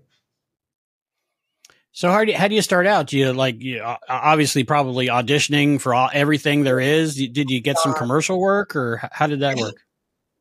Man, it's funny because I said it was a nice soft landing, but it really wasn't. The first year I moved to LA as a New Yorker, as a East Coast city person, I was like, this makes no sense. I hate it here, crying all the time. I learned how to drive like last year. I've been here for like 6 years at this point, and I failed my test 7 times. Failed the driving test 7 times. 8th time's the charm, I guess. It was a rough go of it. I was submitting myself on Actors Access every single day, just begging anyone to represent me. Bounced around from a lot of managers and agents, and tried to do commercial work. I think I did just all kinds of. Oh my God! Actually, the first acting job I got in LA was this artist's piece where she was recreating this Nightlines interview with Madonna. And I got the role of Madonna. So I was filming this interview that she was doing in some garage in Chinatown.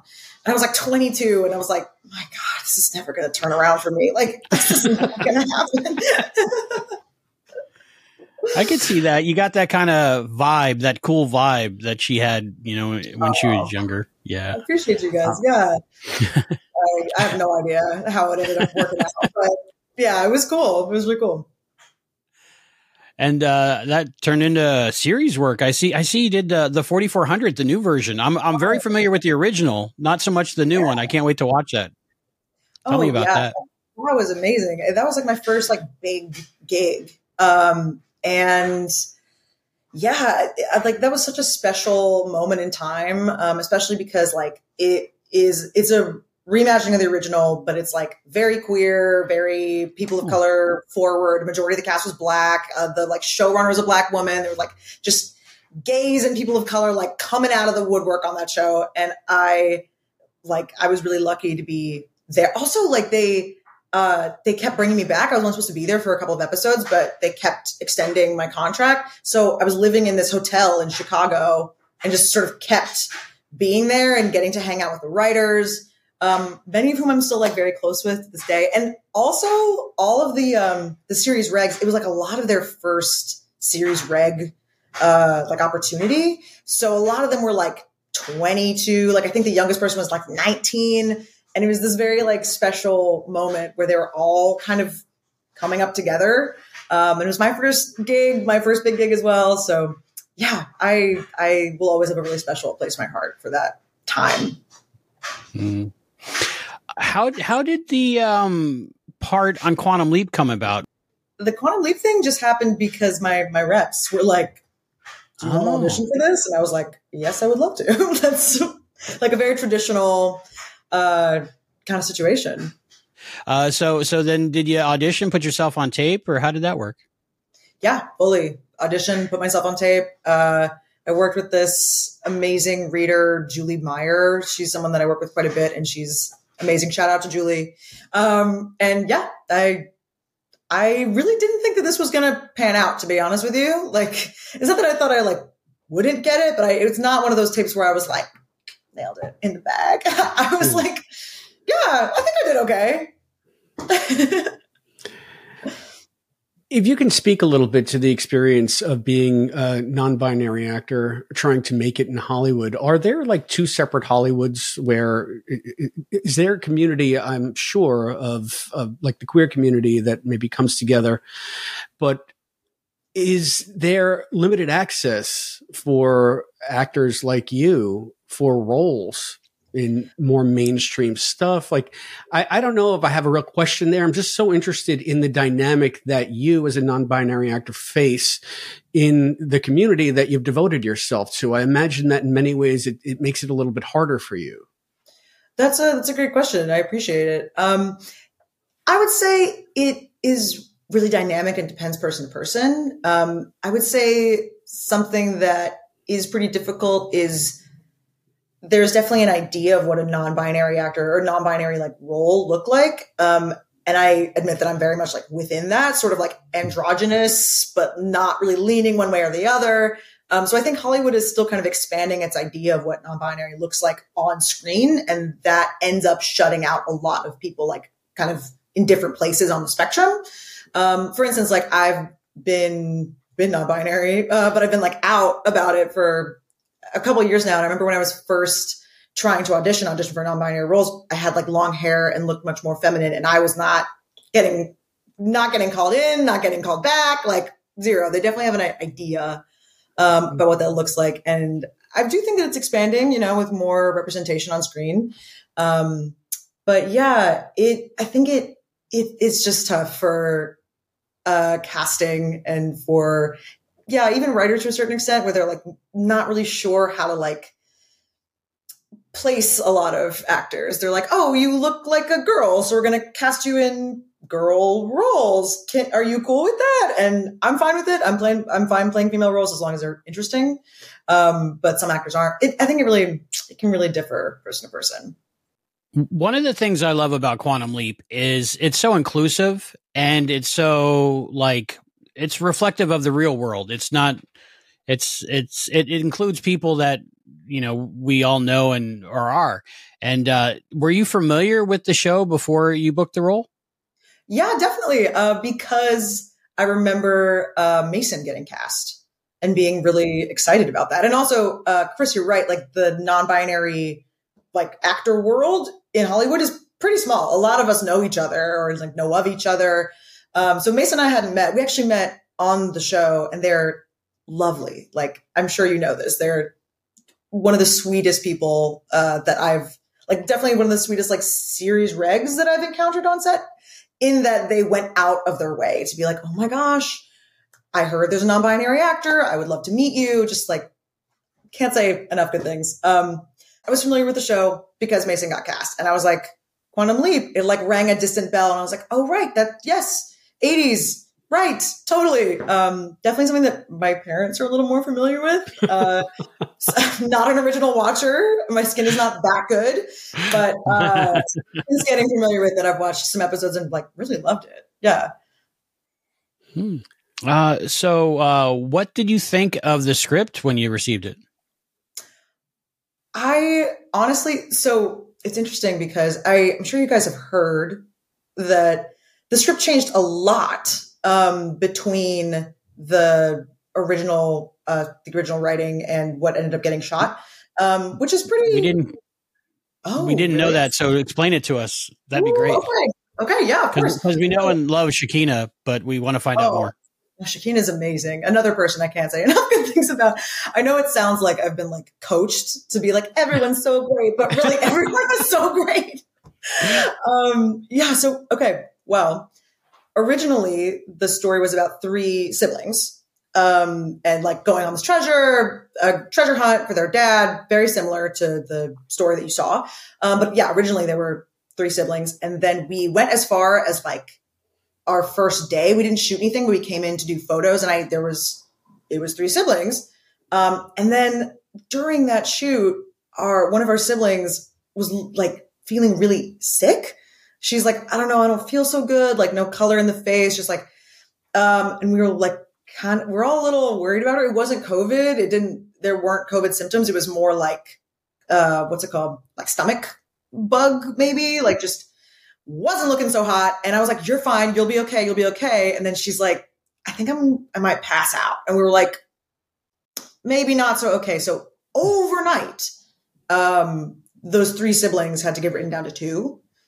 Especially with like, we didn't really realize this at the time, but like all of the stunts that happened, like she would have been in actual danger if she had, like followed through and tried to tough it out.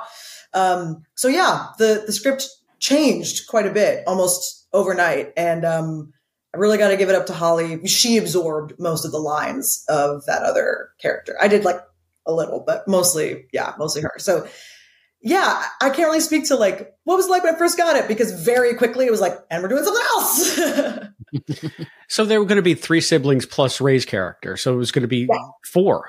Yeah. Wow. Yes. Oh my gosh. Right. Yes.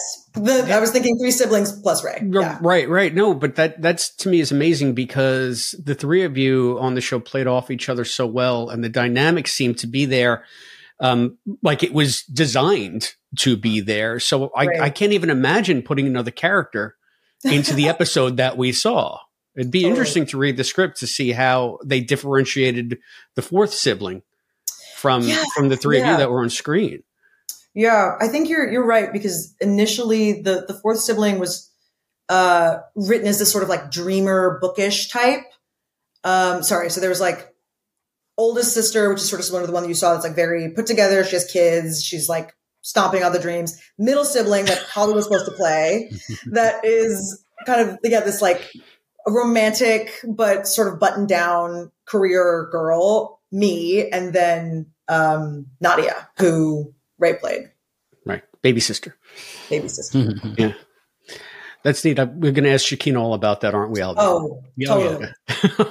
Oh, yeah. So you guys had some pretty great locations that you were shooting in. And I just want to back up a little bit and say how excited I was to see this episode just from reading the description of it, because it seemed like I said it on our last podcast. It seemed like an episode based on like Romancing the Stone or an adventure movie from the 80s. Totally. And it was that and more. And I loved the exotic locations that you guys were able to go to, or seemingly exotic anyway. Can you talk about some of the location shooting? I'm interested in that little Mexican town. I'm also interested in all of that cave work. Oh, yeah, totally. Okay. So have you guys spoken to Jude yet? No, you're the first. You're the first. Okay. Good to know. Okay. So Jude is going to say a million times that she was so inspired by the Goonies. And it comes up like the whole set. She was like, Goonies up, Goonies together. All of these shots are so reminiscent. So yeah, exactly what you're talking about. This like 80s adventure movie. It was like Indiana Jones, Goonies. So you're right on with that. I'm glad that ended up translating. So the little Mexican town was all the backlot at Universal. Okay. Wow. Except for we shot a little bit in, where like Santa Clarita. Mm-hmm. Way out, and then like you drove down a dirt road for like 15 minutes, and that was really cool. We did some cave stuff in Santa Clarita as well. Yeah, it was a blast. I'd never been on the Universal backlot before. Like I'd never even been on a tour or anything, like bad Angelino, but it was super magical, especially all of the stunts that we ended up doing like on the backlot. I was like, this is crazy that like, wow, this is all just here, all this and more. Was that main scenes that we saw in the cave? You said you did some cave work out in Santa Clarita. Was those the cavern scenes, or was that more of a set? It was a combination. So there were some things that we did in actual, wait, I'm fully making that up. Wait, no, I'm so sorry. Okay. So yes, Santa Clarita, out in the middle of nowhere. The main street of the Mexican town, that's in Santa Clarita. But then like the Mexican church backlot, I think. Mm-hmm.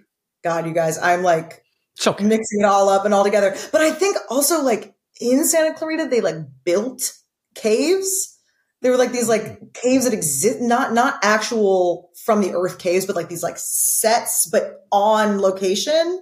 And then that big main scene where we're, like we pull the stone out, we have the big confrontation that was fully on a stage, like in Burbank. It was really cool. I had suspension of disbelief throughout the entire thing. I was so swept up in so many aspects of the episode. So that really worked. I can't wait to compliment everybody, but you're the first one. So I'm going to gush first at you. Okay. Well, always here to absorb it. Thank you. I really enjoyed the dynamic between the different actors in this episode and the adventure feel, but in particular, I really enjoyed your vibe, your character's vibe, and like energy and your voice, and I feel like it was almost a mini evolution of the character through the episode, and like you became the ultimate character for me when you put the leather jacket on. And I was just like, wow, that's like the modern day Indiana Jones or something. And I was just like, I was just like swept up. Can you tell me about like your thoughts on the character and like what you brought to the character? Oh, wow. First of all, thank you so much for your kind words. I really appreciate it. Wow. Thoughts on this character.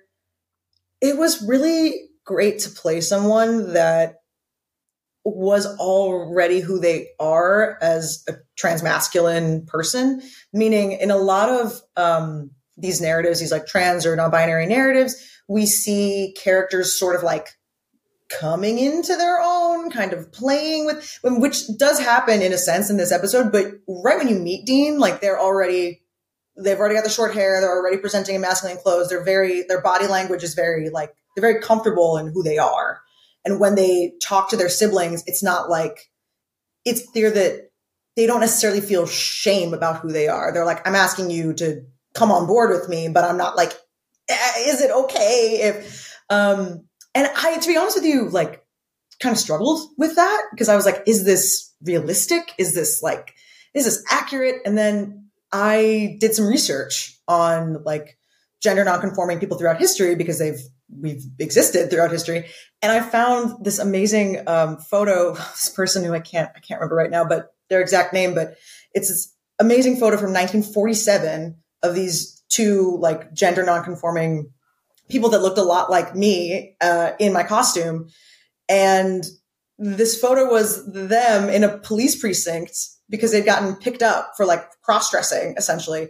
And it was like a little write-up about their story. It was like a police record that they were like living together. They worked in a factory where they met and were dressing in men's clothing. And like the look in their eyes was so comfortable. Like they were just like, it's so funny that you picked me up. Like there was no like fear or shame or hesitation. They were just like, I'm living my life. Like, and yeah, getting to do that research really encouraged me, really inspired me. I was like, right. Yes, this person would exist. There's this world in which this person existed just how they are. Thank you for elaborating on that and for talking about the research, because a lot of the times when I have a disconnect, when I'm watching stories that feature gay characters, non-binary characters, anyone from the queer community, really, especially in a time travel show like Quantum Leap, totally. I think, okay, we've all always been here. Right. You know, it doesn't matter the era, but the representation, how it's portrayed in certain time periods, it sometimes takes me out of it because I think, would it really be that way? Or are we kind of looking back on the way we wanted it to be? Or is it a little bit of a mix of both? So I guess that maybe goes to Albie's question about how you're prepared and some of what you said, but it's nice to know that what we're seeing on screen is somewhat accurate. Yeah, definitely. Yeah, it's always a lingering question I've had because the show has done so many different characters from the community that I can't help but think is this someone who would have been this comfortable expressing themselves in that era? Totally.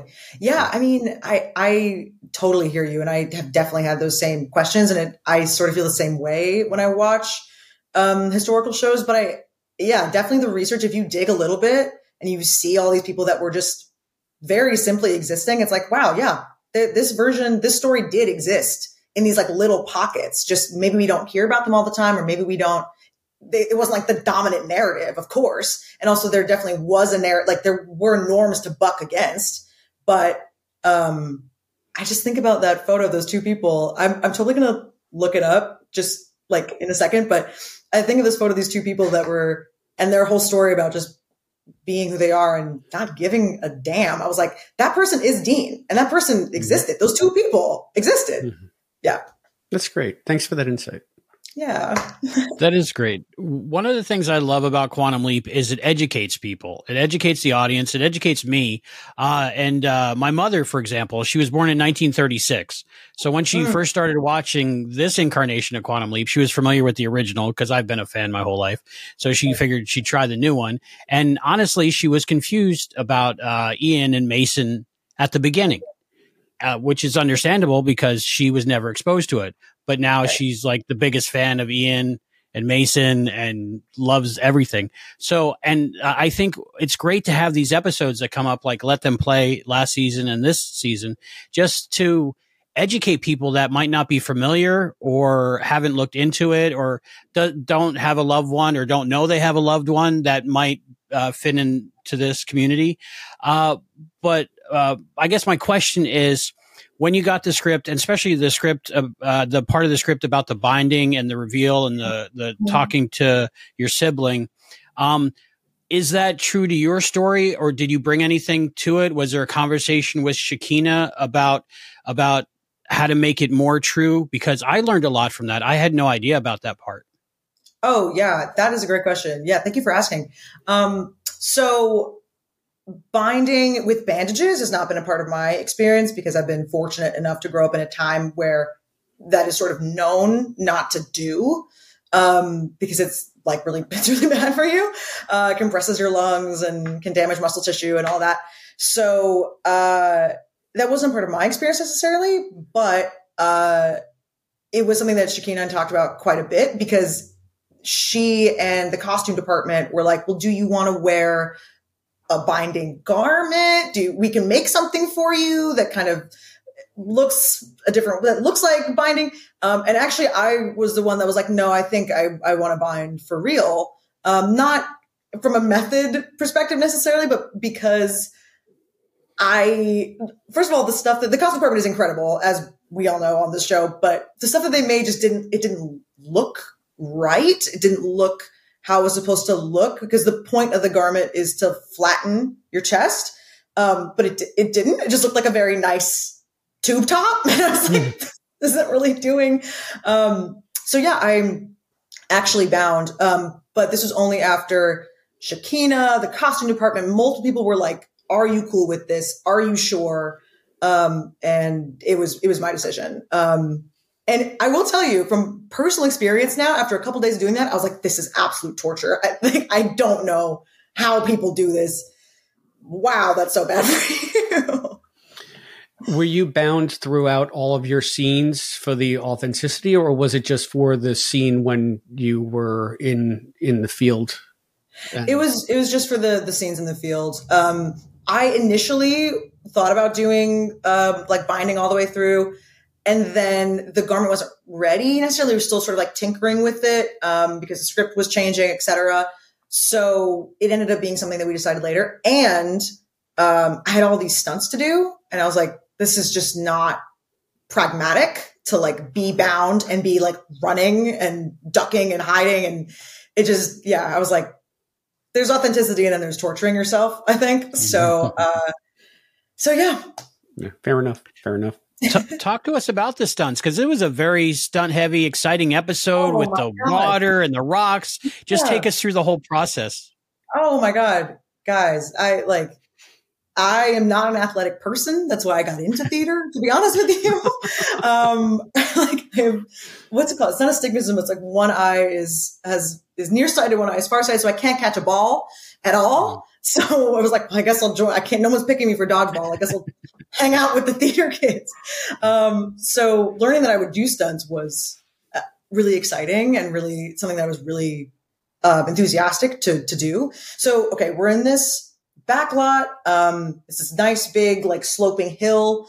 And I didn't know exactly what we were going to do. I didn't know how much water we would be dealing with because I'd never experienced anything like this before. But when we saw, they did a run with our stunt doubles, and watching them it was like gallons and gallons and gallons of water. We're getting like pumped from around the corner. So all of this is like rushing down and they are truly running away from it, leaping over this rock, hiding behind it, and the water like splashes over them. So they did that first. And it's like me, Holly, Ray, just like standing behind the camera, like, are we going to do that? They want us to do that?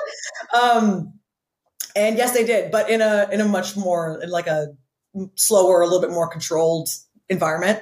But yeah, it was incredible because, so we only got to do it like a couple of times because we were soaked to the bone and it just, you can't like dry off completely, reset, etc.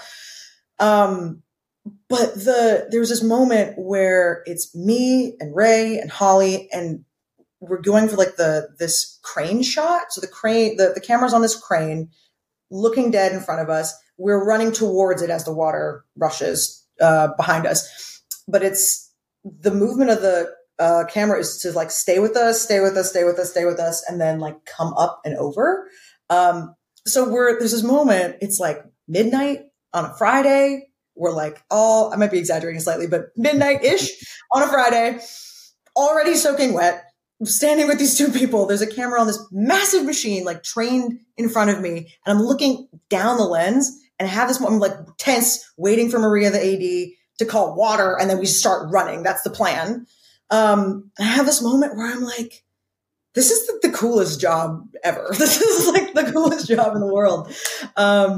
Yeah, it was really fun, really exciting. After every take, we were soaking wet, absolutely freezing, and like maniacally laughing, like just from the adrenaline. Just like, did we really do that? We just got like pounds and pounds and pounds of water just like splashed over us. That was crazy. Yeah. The falling rocks in the cave. What was that day like?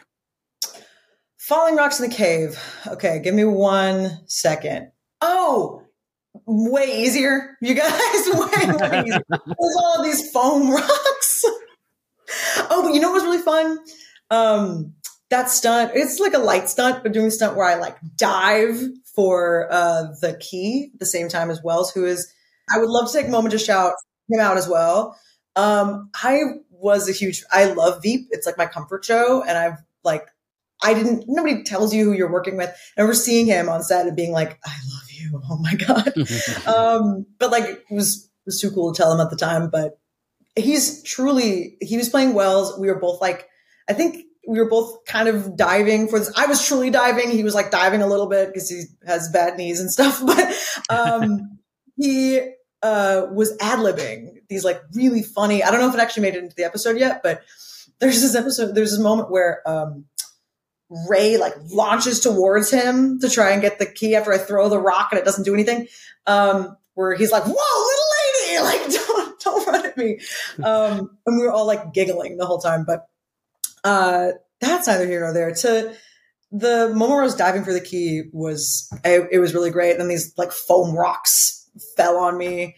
Yeah, I don't know. It was really fun to like actually kind of do the thing that you're trying to do, if that makes sense. Most of the time when you're acting, you're faking whatever emotion it really is. You're holding a cup full of nothing, etc. But to actually run from gallons and gallons of water, to actually dive for something like you really, really want it, it's honestly such a like gift as an actor, because you're just able to react organically as opposed to try to, find what if I'm trying to die, what sounds most real, what sounds like an authentic death. Yeah. What's it like to have a stunt person on set dressed exactly like you? So weird, you guys. It's so weird. Yeah, my stunt double's name was Blake, and yeah, stunt people are a different breed. They just don't. There's like something, like in the coolest way, their brains just function differently. Like they did all that crazy water stuff that I was telling you about, and they just all just like got back up and they're like shrug it off like nothing happened. And me and Ray and Holly are all like panting and crying and just like, I can't believe we did that. And they're like, oh, do you want us to go again? Do you want us to run again? Like it was, yeah. But it's super weird, to answer your question. Cool. One thing I noticed when setting up these interviews for this episode was everybody on the team seems to be really close between Jude, Shakina, you, Holly. What was the whole dynamic between like you and Holly on the set? Oh my God. I'm so excited I get to talk about her first. She is amazing. Like she is, okay. So we lost our other sibling very quickly. And it was it was her and me very quickly being like, okay, this is us now. We are going to take care of this together. It wouldn't have been as good. I haven't seen it yet, but acting with her felt incredible. There's an enormous amount of trust that we had, I think, because we had all this work to do together with learning all these lines. We were sort of like doing these stunts, just shouldering a lot of this together as like kind of the what's the word, like the key guest members of that family. So it was like us trying to navigate like Quantum Leap world together.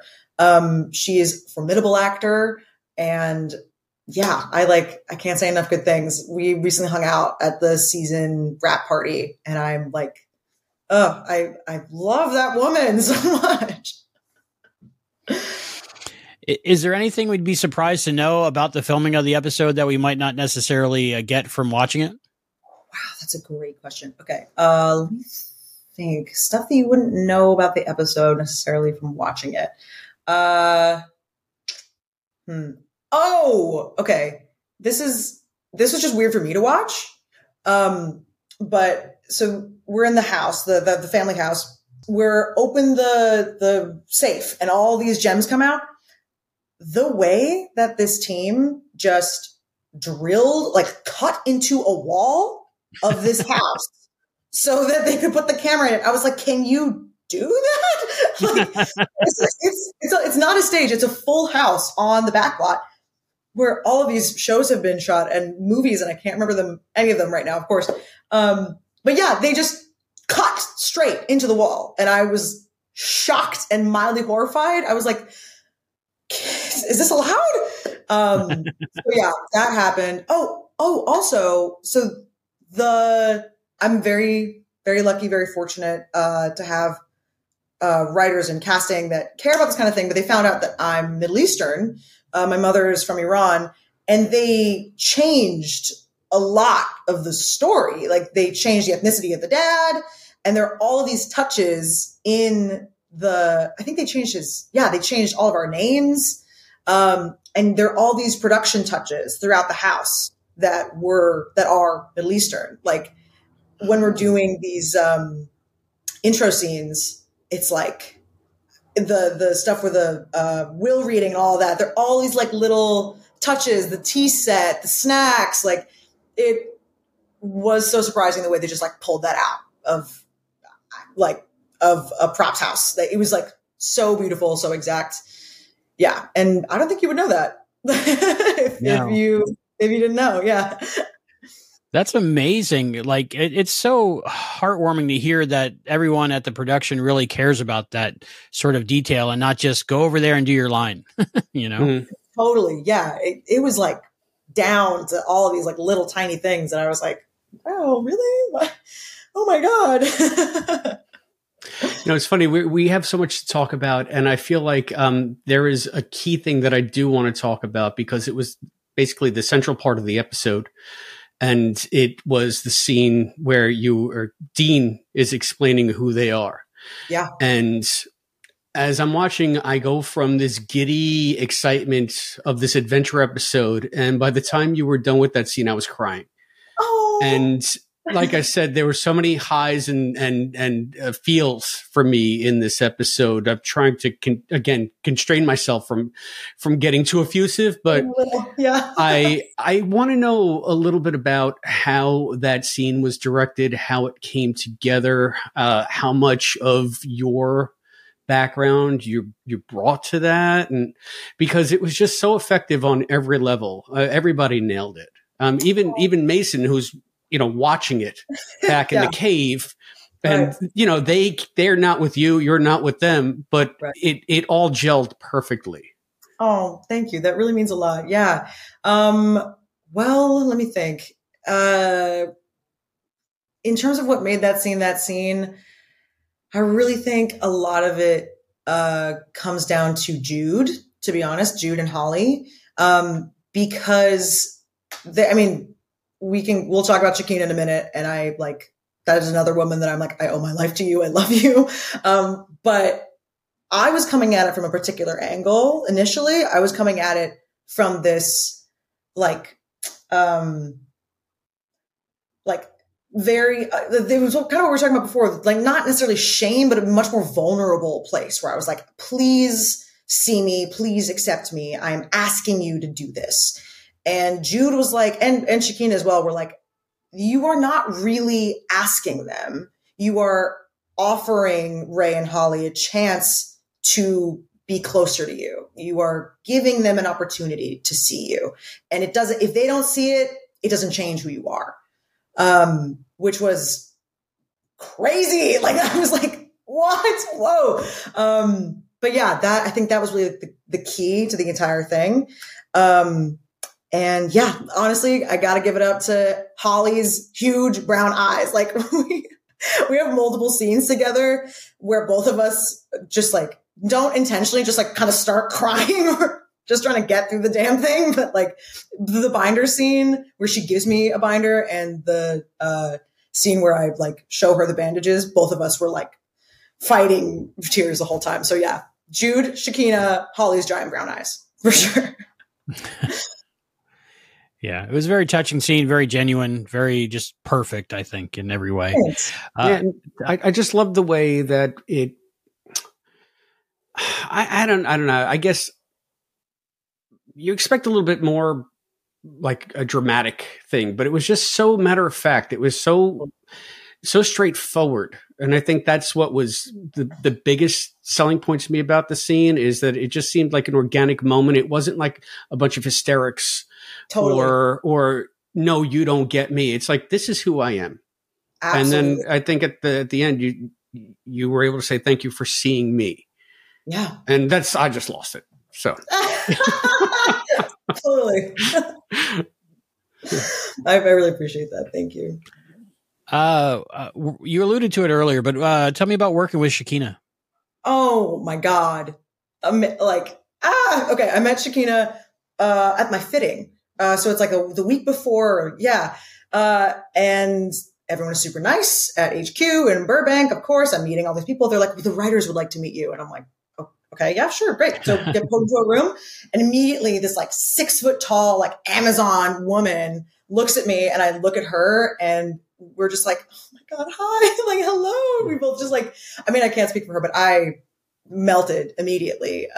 It felt very like, it almost felt like we'd like known each other before. And I know, again, it sounds like PR coaching, but really, and she really like took me under her wing that whole set. She is very like maternal, I got you, baby kind of energy. She made sure that my costuming was on point. She made sure that certain angles were like, I don't know how to explain this, but like, okay.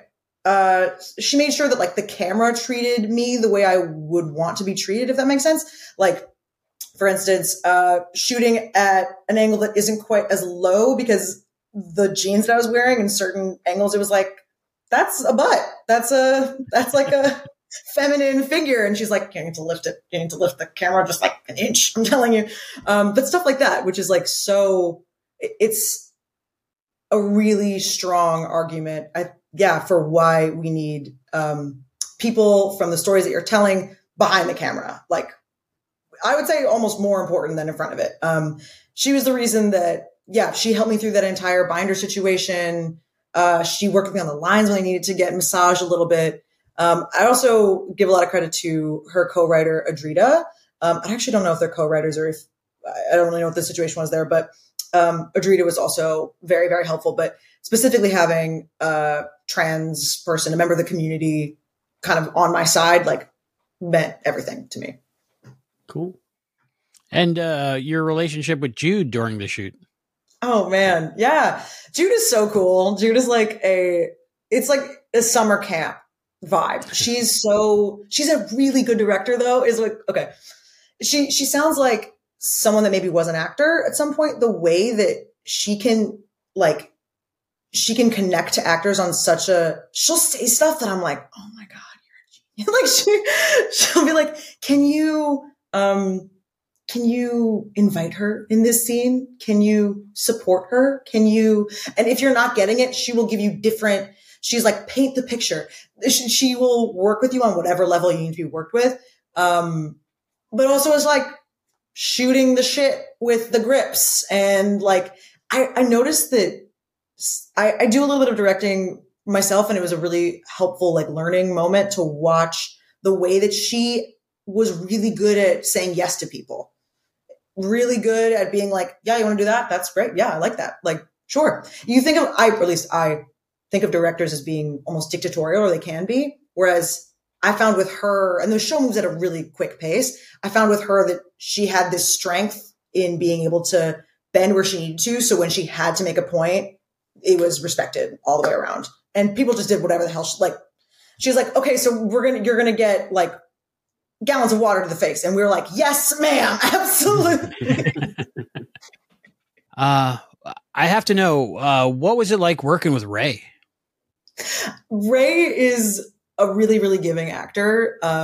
Especially like you don't always get a series reg that's willing to like sit through the takes and really work with you, but he was amazing. He has like the kindest eyes. And, it was like, we were going 3-4 takes. We're in caves. We're inhaling all kinds of dust. And he's like, yep, 15 take. Yep, absolutely. And it's like really sitting with every single person he worked with. So yeah, can't say enough good things about him either, actually. He just seems so lovely. Love that guy. Okay. I have one key question, kind of like Chris did, but this one is, who got to keep the key from the shoot? Yeah, actually nobody kept the key, surprisingly, but I was really desperate to take a piece of this set back because it was such a wonderful experience, that I like begged and pleaded to keep my cowboy hat. Wow. And they let me at the end, like my last day, I came back to my trailer and there was a cowboy hat sitting on the little counter in my trailer with a note from Costumes that was like, you've been lovely. Here's a little souvenir for you. And I truly screamed. Yeah. It's like, it's got the dust on it. The thing is like, somebody was like, why don't you just like I was telling the actors, the PAs, I was like, I really want this hat. And they're like, why don't you just get a copy? It's like not an expensive hat. And I was like, it's got the dust on it. I want the dust. It's cool. That is very cool. Something you can hold on to for a lifetime. Yeah. Totally. Yeah. It's really about the dust, not about the hat. It's about the dust, not the hat. Yeah. Hashtag, that'll be our new t-shirt. It's about the dust, not the hat. We'll have Wilder's hat. Yeah. It's going to be the bestseller in our shop if we ever get an online shop. Totally. So, well, I mean, Wilder, we have taken far too much of your time. We always lie and say it's going to be about a half an hour, but everybody's so interesting. We just want to keep talking. But we want to be cognizant, and we want to thank you for all of the great stuff that you brought us. Do you have any messages for the Leapers out there before we wrap up? Oh my gosh, messages for the Leapers. Thank you for making the show what it is. It was such a joy to work on, and it wouldn't be possible without all of you. And it wouldn't be possible without great actors like you. Thank you, Wilder Yari, for appearing with us here on the Quantum Leap podcast. Oh, you guys are the best. All right.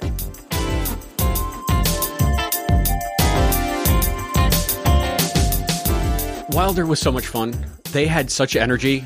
You won't hear this, Allison, in the interview, but there are points where we ask them a question. They're like, oh, let me go get this. And they just jump up and like run across the room. Awesome. Yeah. I was watching some of the video earlier. I didn't see the whole thing yet, but I was watching some of that, and I liked their story about getting into acting because of the genie in Aladdin. They saw Robin Williams doing that, and they're like, man, how do you do that? So it was really cool. That's a fun story, and it's a fellow New Yorker, hey, Wilder. So I wish you had been in the city yesterday to see Scott Bakula with me. That would have been fun. But hey, I saw Scott Bakula in the city yesterday. I think we talked about that. Hey, Wilder, thank you so much for your time here on the Quantum Leap podcast. And I'm going to just plug again, everybody watch this interview on the YouTube channel and also our interview with Holly Bahar, with Shakina, and Jude Weng, the director of the episode. Everything's over there at youtube.com/The Quantum Leap Podcast. So I have no new patrons to announce this week, Allison, but we do have some feedback. Hey, feedback. Yeah, we're hearing from people about these new episodes. I want you, since you're the Twitter queen around here, I'm sorry, the ex-guru, whichever one you want to be called. Not ex-guru. Never call it ex. But you had posted about this episode on our Twitter feed. And we got a message from somebody that might be important. You want to read this one? Sure. This Twitter message came from off-the-cuff writer Alex Berger. Alex Berger? Hey, Alex. Here's what he said. Thank you for the incredibly kind words about 209. It was a blast to write/produce, but even more fun to hear the reaction of the true devotees. Extremely bittersweet, as I was so looking forward to hearing what Matt thought. But I know you're honoring him by continuing to stay engaged with the show. Thanks for all you do to support us. Alex. That's such a nice message. Yeah, very nice, Alex. Thank you so much. And thank you. We're happy that you're listening. It is bittersweet. I know that Matt would have been jazzed about this back half, this back five. So I would have loved him. Yeah, it's nice that, we're still keeping him in mind. And, again, just the outpouring of love we appreciate. So many people yesterday, by the way, at the event gave their condolences again and again and again. Everywhere I turned, if they knew who I was, the next thing out of their mouth was, "We're so sorry to hear about Matt." So it's there. One of those people that I met over there was Karen Saxon, as I had said earlier in the show, and she also sent an email. This is before I saw her yesterday. She really likes that we're back. I'll take this one. You want to we'll do a paragraph each. Okay, Allison? Okay. So Karen writes, "Hi, Chris and Allison. I was happy to see the newest podcast out for Off the Cuff. It was nice to hear you review the new series again, Allison. I can't imagine how hard it was to get started without Matt, but you both did an excellent job, and it's a great way to honor his memory to keep going." I did enjoy the episode and couldn't help but make many connections to A Hunting We Will Go. I agree, Chris. The writer could very well have been a fan of the OG series, and I am sure the references were not by accident. I also liked the humor in it. My favorite line, "I am an optimist, not an idiot." That was a good one. She wraps up, "Something that continues to bother me is that Addison doesn't seem to be much help as the hologram. I know that this happened a lot with Al as well. I just feel like it's more obvious in the new series. In this episode, before they start setting the trap, Hannah and Ben say, 'What should we do?' And Addison stares down at the hand link with no suggestions. Hannah is the one that comes up with the solution. Looking forward to your future podcasts, Karen." So I know that's been an issue that you've had too. Yeah.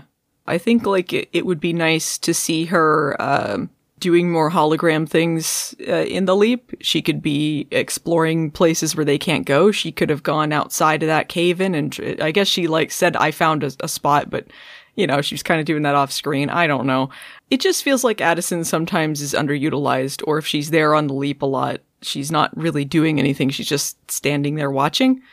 And sometimes they would have her just talking to Ben and kind of distracting him from things that are going on. So that was kind of the opposite of her doing nothing, is dominating a scene. So I don't know how they can find a balance where she's engaged with what's going on and being useful and not feeling like Ben is being divided between two things. Yeah. And I think that it goes back to what we were discussing earlier. If and when Hannah is out of the picture, maybe some of that dynamic, that Hannah-Ben dynamic, gets transferred to the Addison-Ben relationship, where they seem to be much more active collaborators in what's going on. Yeah, well, I think one of the things that worked when they were doing stuff with Al as the hologram is that even if he wasn't actively helping, maybe he didn't have something helpful to say or any exposition to say, he was still a good foil and a good soundboard to bounce things off of. So he would approach things very differently than Sam, and sometimes they would be debating what they were supposed to do, and they would be working together to solve whatever needed to be solved. And Addison sometimes can be just very straightforward with just information. And I think it would be helpful to let maybe her personality shine a little more, let her be able to do more stuff than just information. Yeah, make her a little bit more integral to the resolution. Yeah, because sometimes she'll have like a little snarky comment or something, or like they'll have like a little moment, like they had the Shawshank Redemption thing. It's not like she doesn't have any personality. I think it's just sometimes they're focused so much on that, but she's not actually even doing much that's helping. It's just information. Well, we'll see how they play it out as the season goes on, and if we have something new to look forward to. Yet they said it was going to be yet another evolution in season 3. So the show just seems to be growing and growing. So that role from Addison could be redefined yet again. We'll see. We'll see what happens. Yeah. And I want to say to people listening, if you guys are enjoying this show, make sure that you watch it on Peacock or watch it when it airs, even if you can't catch it the night it airs, because I think they have a little later of a time slot now. But even when you watch it on Peacock, the numbers matter to them, and that will help them with renewing it for season 3, because they don't know if they're renewed yet, but they're not canceled. So yeah, they're not canceled. I don't even know that they're on the bubble, although not being renewed, is that technically on the bubble? I don't know. I mean, a lot of shows have to wait last second, so, but it will matter to them getting those views, even just on Peacock after the fact. They do count those. So, and a great way to do that is to watch along with our director-writer commentaries. So you can watch the episode, then you can watch it again with the commentary playing in the background, and that's 2 views. So we have one more bit of feedback. And this thank you, Karen. Oh, yeah, thank you, Karen. And it was a pleasure to meet you yesterday, Karen. It was nice. We all went to dinner, so it was a good time. But I have that postcard that I had mentioned. It's such a cute postcard. It's got a bunch of meerkats on the front from the Houston Zoo. It's from our listener, Alexis S., who I met yesterday online while seeing Scott. And like I said, this arrived, or I found it in the post office box a couple of days after Matt passed. So Alexis writes, hi, Chris and Matt. Howdy from Houston. Thank you for doing such an amazing job with the podcast. I look forward to listening after each episode. I know this ship has sailed, but would still love to get your opinion. What do you think of a Magic Verbena pairing? The project could surely use a psychologist on staff. Thanks again for the pod, and happy holidays, Alexis S. So that's an interesting question. Yeah, it's a very nice postcard. And I hadn't thought of that. I mean, the ship hasn't exactly sailed. It could not work out. with Magic and Beth, you don't know. That would be really sad for Beth in particular, though, wouldn't it? Yeah, but at this point, Verbena would be younger than Beth, right? Yeah, she would be younger. So Magic would be robbing the cradle, maybe. I don't know. Yeah, I don't know. I mean, it was so hard. It would be hard to do Verbena because, we got a lot of her in the novels, but we really didn't get to see a lot of who she was as a character in the show because all of her lines were cut. So we know she was the shrink, but we don't really know a lot else about her. Yeah. I don't think we'll ever see Verbena, but I guess it'd be interesting. If they brought her in and decided on a personality for her, I'd be interested to see that. She could be the Deanna Troi of Project Quantum Leap. Oh no! Well, the later season's Deanna Troi, not the early. when she did stuff. Yeah, but instead of having heart-to-hearts in the control room, or heart-to-hearts with Magic in his office, or just oh no! You know what? I hope they never bring Verbena in. I don't want more feeling scenes. I don't want sessions. Therapy is good, but we don't need more of these scenes. Actually, sorry, Verbena, don't bring her in. See, and I'm going to hold judgment until we discover whether or not Verbena's voice is more like, say, Jessica Rabbit versus Edith Bunker. I think because we still don't know what she sounds like. Hey, everybody, it's me, Verbena. She sounds like Al in your head, guys. She's channeling Al. But my Al didn't sound that bad. Well, who are you doing? Because that was neither Jessica Rabbit or Edith Bunker. I was just trying to go for something not appealing, maybe. Hey. Or unexpected. I shouldn't say unappealing. Just, you wouldn't expect that from me. Like, I'm Verbena. Was Candy Brown? Was that her name? Candy Ann Brown. The actress who played for Candy Ann Brown? Yeah. I believe so. You wouldn't expect that from her. I don't think she sounds like that. No, not at all. I think it's just funny that we have a major character that we've seen twice, and we've never heard her voice, like, ever. Yeah. Every time she's going to speak, cut her lines, or she had to mime saying something. Yeah. Anyway, I don't know. It'd be an interesting pairing. A rare pair. I'm sure there's fanfics about that. And again, two legacy characters knocking boots. So what's not to like about that? Thank you, Alexis S., for that postcard. Thank you for the wonderful words. It was a pleasure to meet you yesterday as well. Don't be starstruck by me when Scott Bakula's literally 30 feet away. But again, my ego thanks you. Well, it was so sweet that she sent a postcard, though. You know what? And here, this Alexis, so sweet in the sense that I put out that appeal and I said, just give me a thrill. I love to just go to the P.O. box, and if I find something there, it kind of makes my day. And Alexis, you heard me. Thank you so much for listening. So if you out there would like to be like Karen or Alexis or even writer Alex Berger, there are many ways that you can reach us here at the Quantum Leap Podcast. You can drop us a postcard at P.O. Box 542, Bayport, New York, 11705. You can get us by phone at 707-847-6682. You can email us at quantumleappodcast@gmail.com. You can find us on Facebook at facebook.com/quantumleappodcast. You can hit us up on Instagram at Quantum Leap Podcast or X at Quantum Leap Pod. You can find us on our YouTube channel at youtube.com/The Quantum Leap Podcast. And you can support us on Patreon at patreon.com/Quantum Leap Podcast. Just remember, we may use your response on an upcoming episode of the Quantum Leap Podcast. And speaking of upcoming episodes, Allison, tell us what's coming up next. Next, we have The Outsider. An anonymous source sends Ben and an experienced local Denver TV journalist on the trail of a dangerous conspiracy as they pursue the scoop of a lifetime in the early 80s. There's trouble at HQ when Ian's past decisions come back to haunt the team. Dun, dun, this is going to be this is going to be kind of a bittersweet one. In what way? Because that's the one that's going to be, this is the one dedicated to Matt, right? Oh, yes, that's right. It completely slipped my mind. So, yeah, thank you for reminding me. This is the one that Deborah directed, and that they're going to dedicate to the memory of Matt. I'm curious to see how they do it. Wow. Oh, wow. That just grounded me. Yeah. It's like, I'm excited to see what's going to happen. It's going to be tough. But we're going to get into this when we watch the episode, but I'm grateful that they fought to include that, because it's not every day that happens on a show, for a fan especially. Yeah. But it's just because Matt means so much to them, they fought to have that. So yeah, I mean, I'm hoping people are tuning in anyway, but this episode especially is very meaningful for us. Very much so, yeah. And it's kind of the worst kind of milestone for our show, if you think about it. But we're just so grateful that Matt has meant as much to them as he has to us, and that they're going to honor his legacy and his memory, just as we're attempting to as well.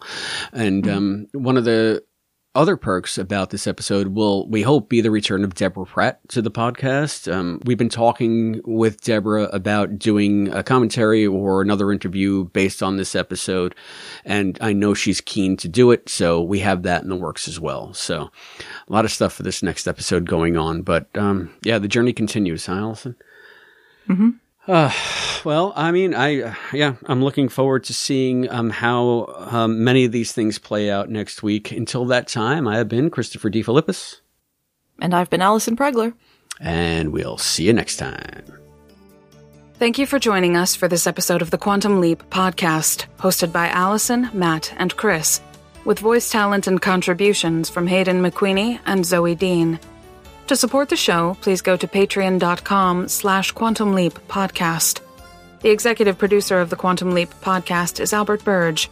Christopher D. Philippus and Hayden McQueenie are the co-executive producers. Special thanks to our producers, Harold Sullivan, Glenda Palma, Chris, aka Brackmang, Mike Covert, Jeff Kiska, Craig Riedler, Cosplay Dad, Charles Allen Gossard, and Morgan Felden. The thoughts expressed on this podcast are those of the individual and do not necessarily represent those of the Quantum Leap Podcast, its partners, or affiliates. The Quantum Leap universe and all it contains is the property of Belisarius Productions and Universal Television. The Quantum Leap podcast is not affiliated with Belisarius Productions or Universal Television, and no copyright infringement is intended. The Quantum Leap podcast is a Barren Space production.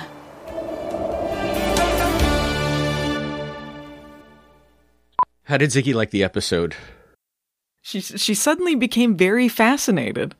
She was looking at the screen, and then like the binder scene started, and she's just like, huh? Really? Yeah, she was learning something.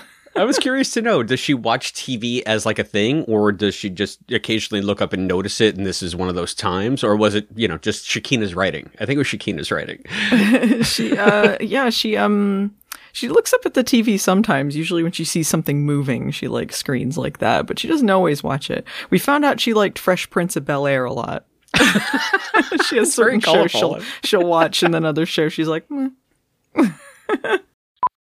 It has to be for the right reasons. Yeah. And so, what is this like presage? Does this mean that or presage? What? I'll say that again without a word that I don't know how to pronounce. That's not consent. You can change your mind at any time. You can't. Just because you consented to one thing doesn't mean you consent to everything. Yeah. Yeah. Moki agrees. I was going to say, that doesn't sound like Penelope. No, that's my mother-in-law's dog. Hey, Moki, we got a new one. Moki, yeah, there's probably someone at the door. We got a new one in the menagerie here. See, and I'm going to hold judgment until we discover whether or not Verbena,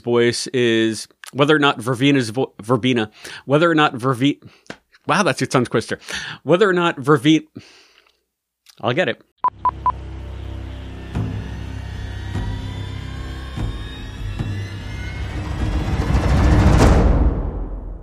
You're swell. You're the bee's knees. You're the cat's meow. You're the cat's ass. Thanks.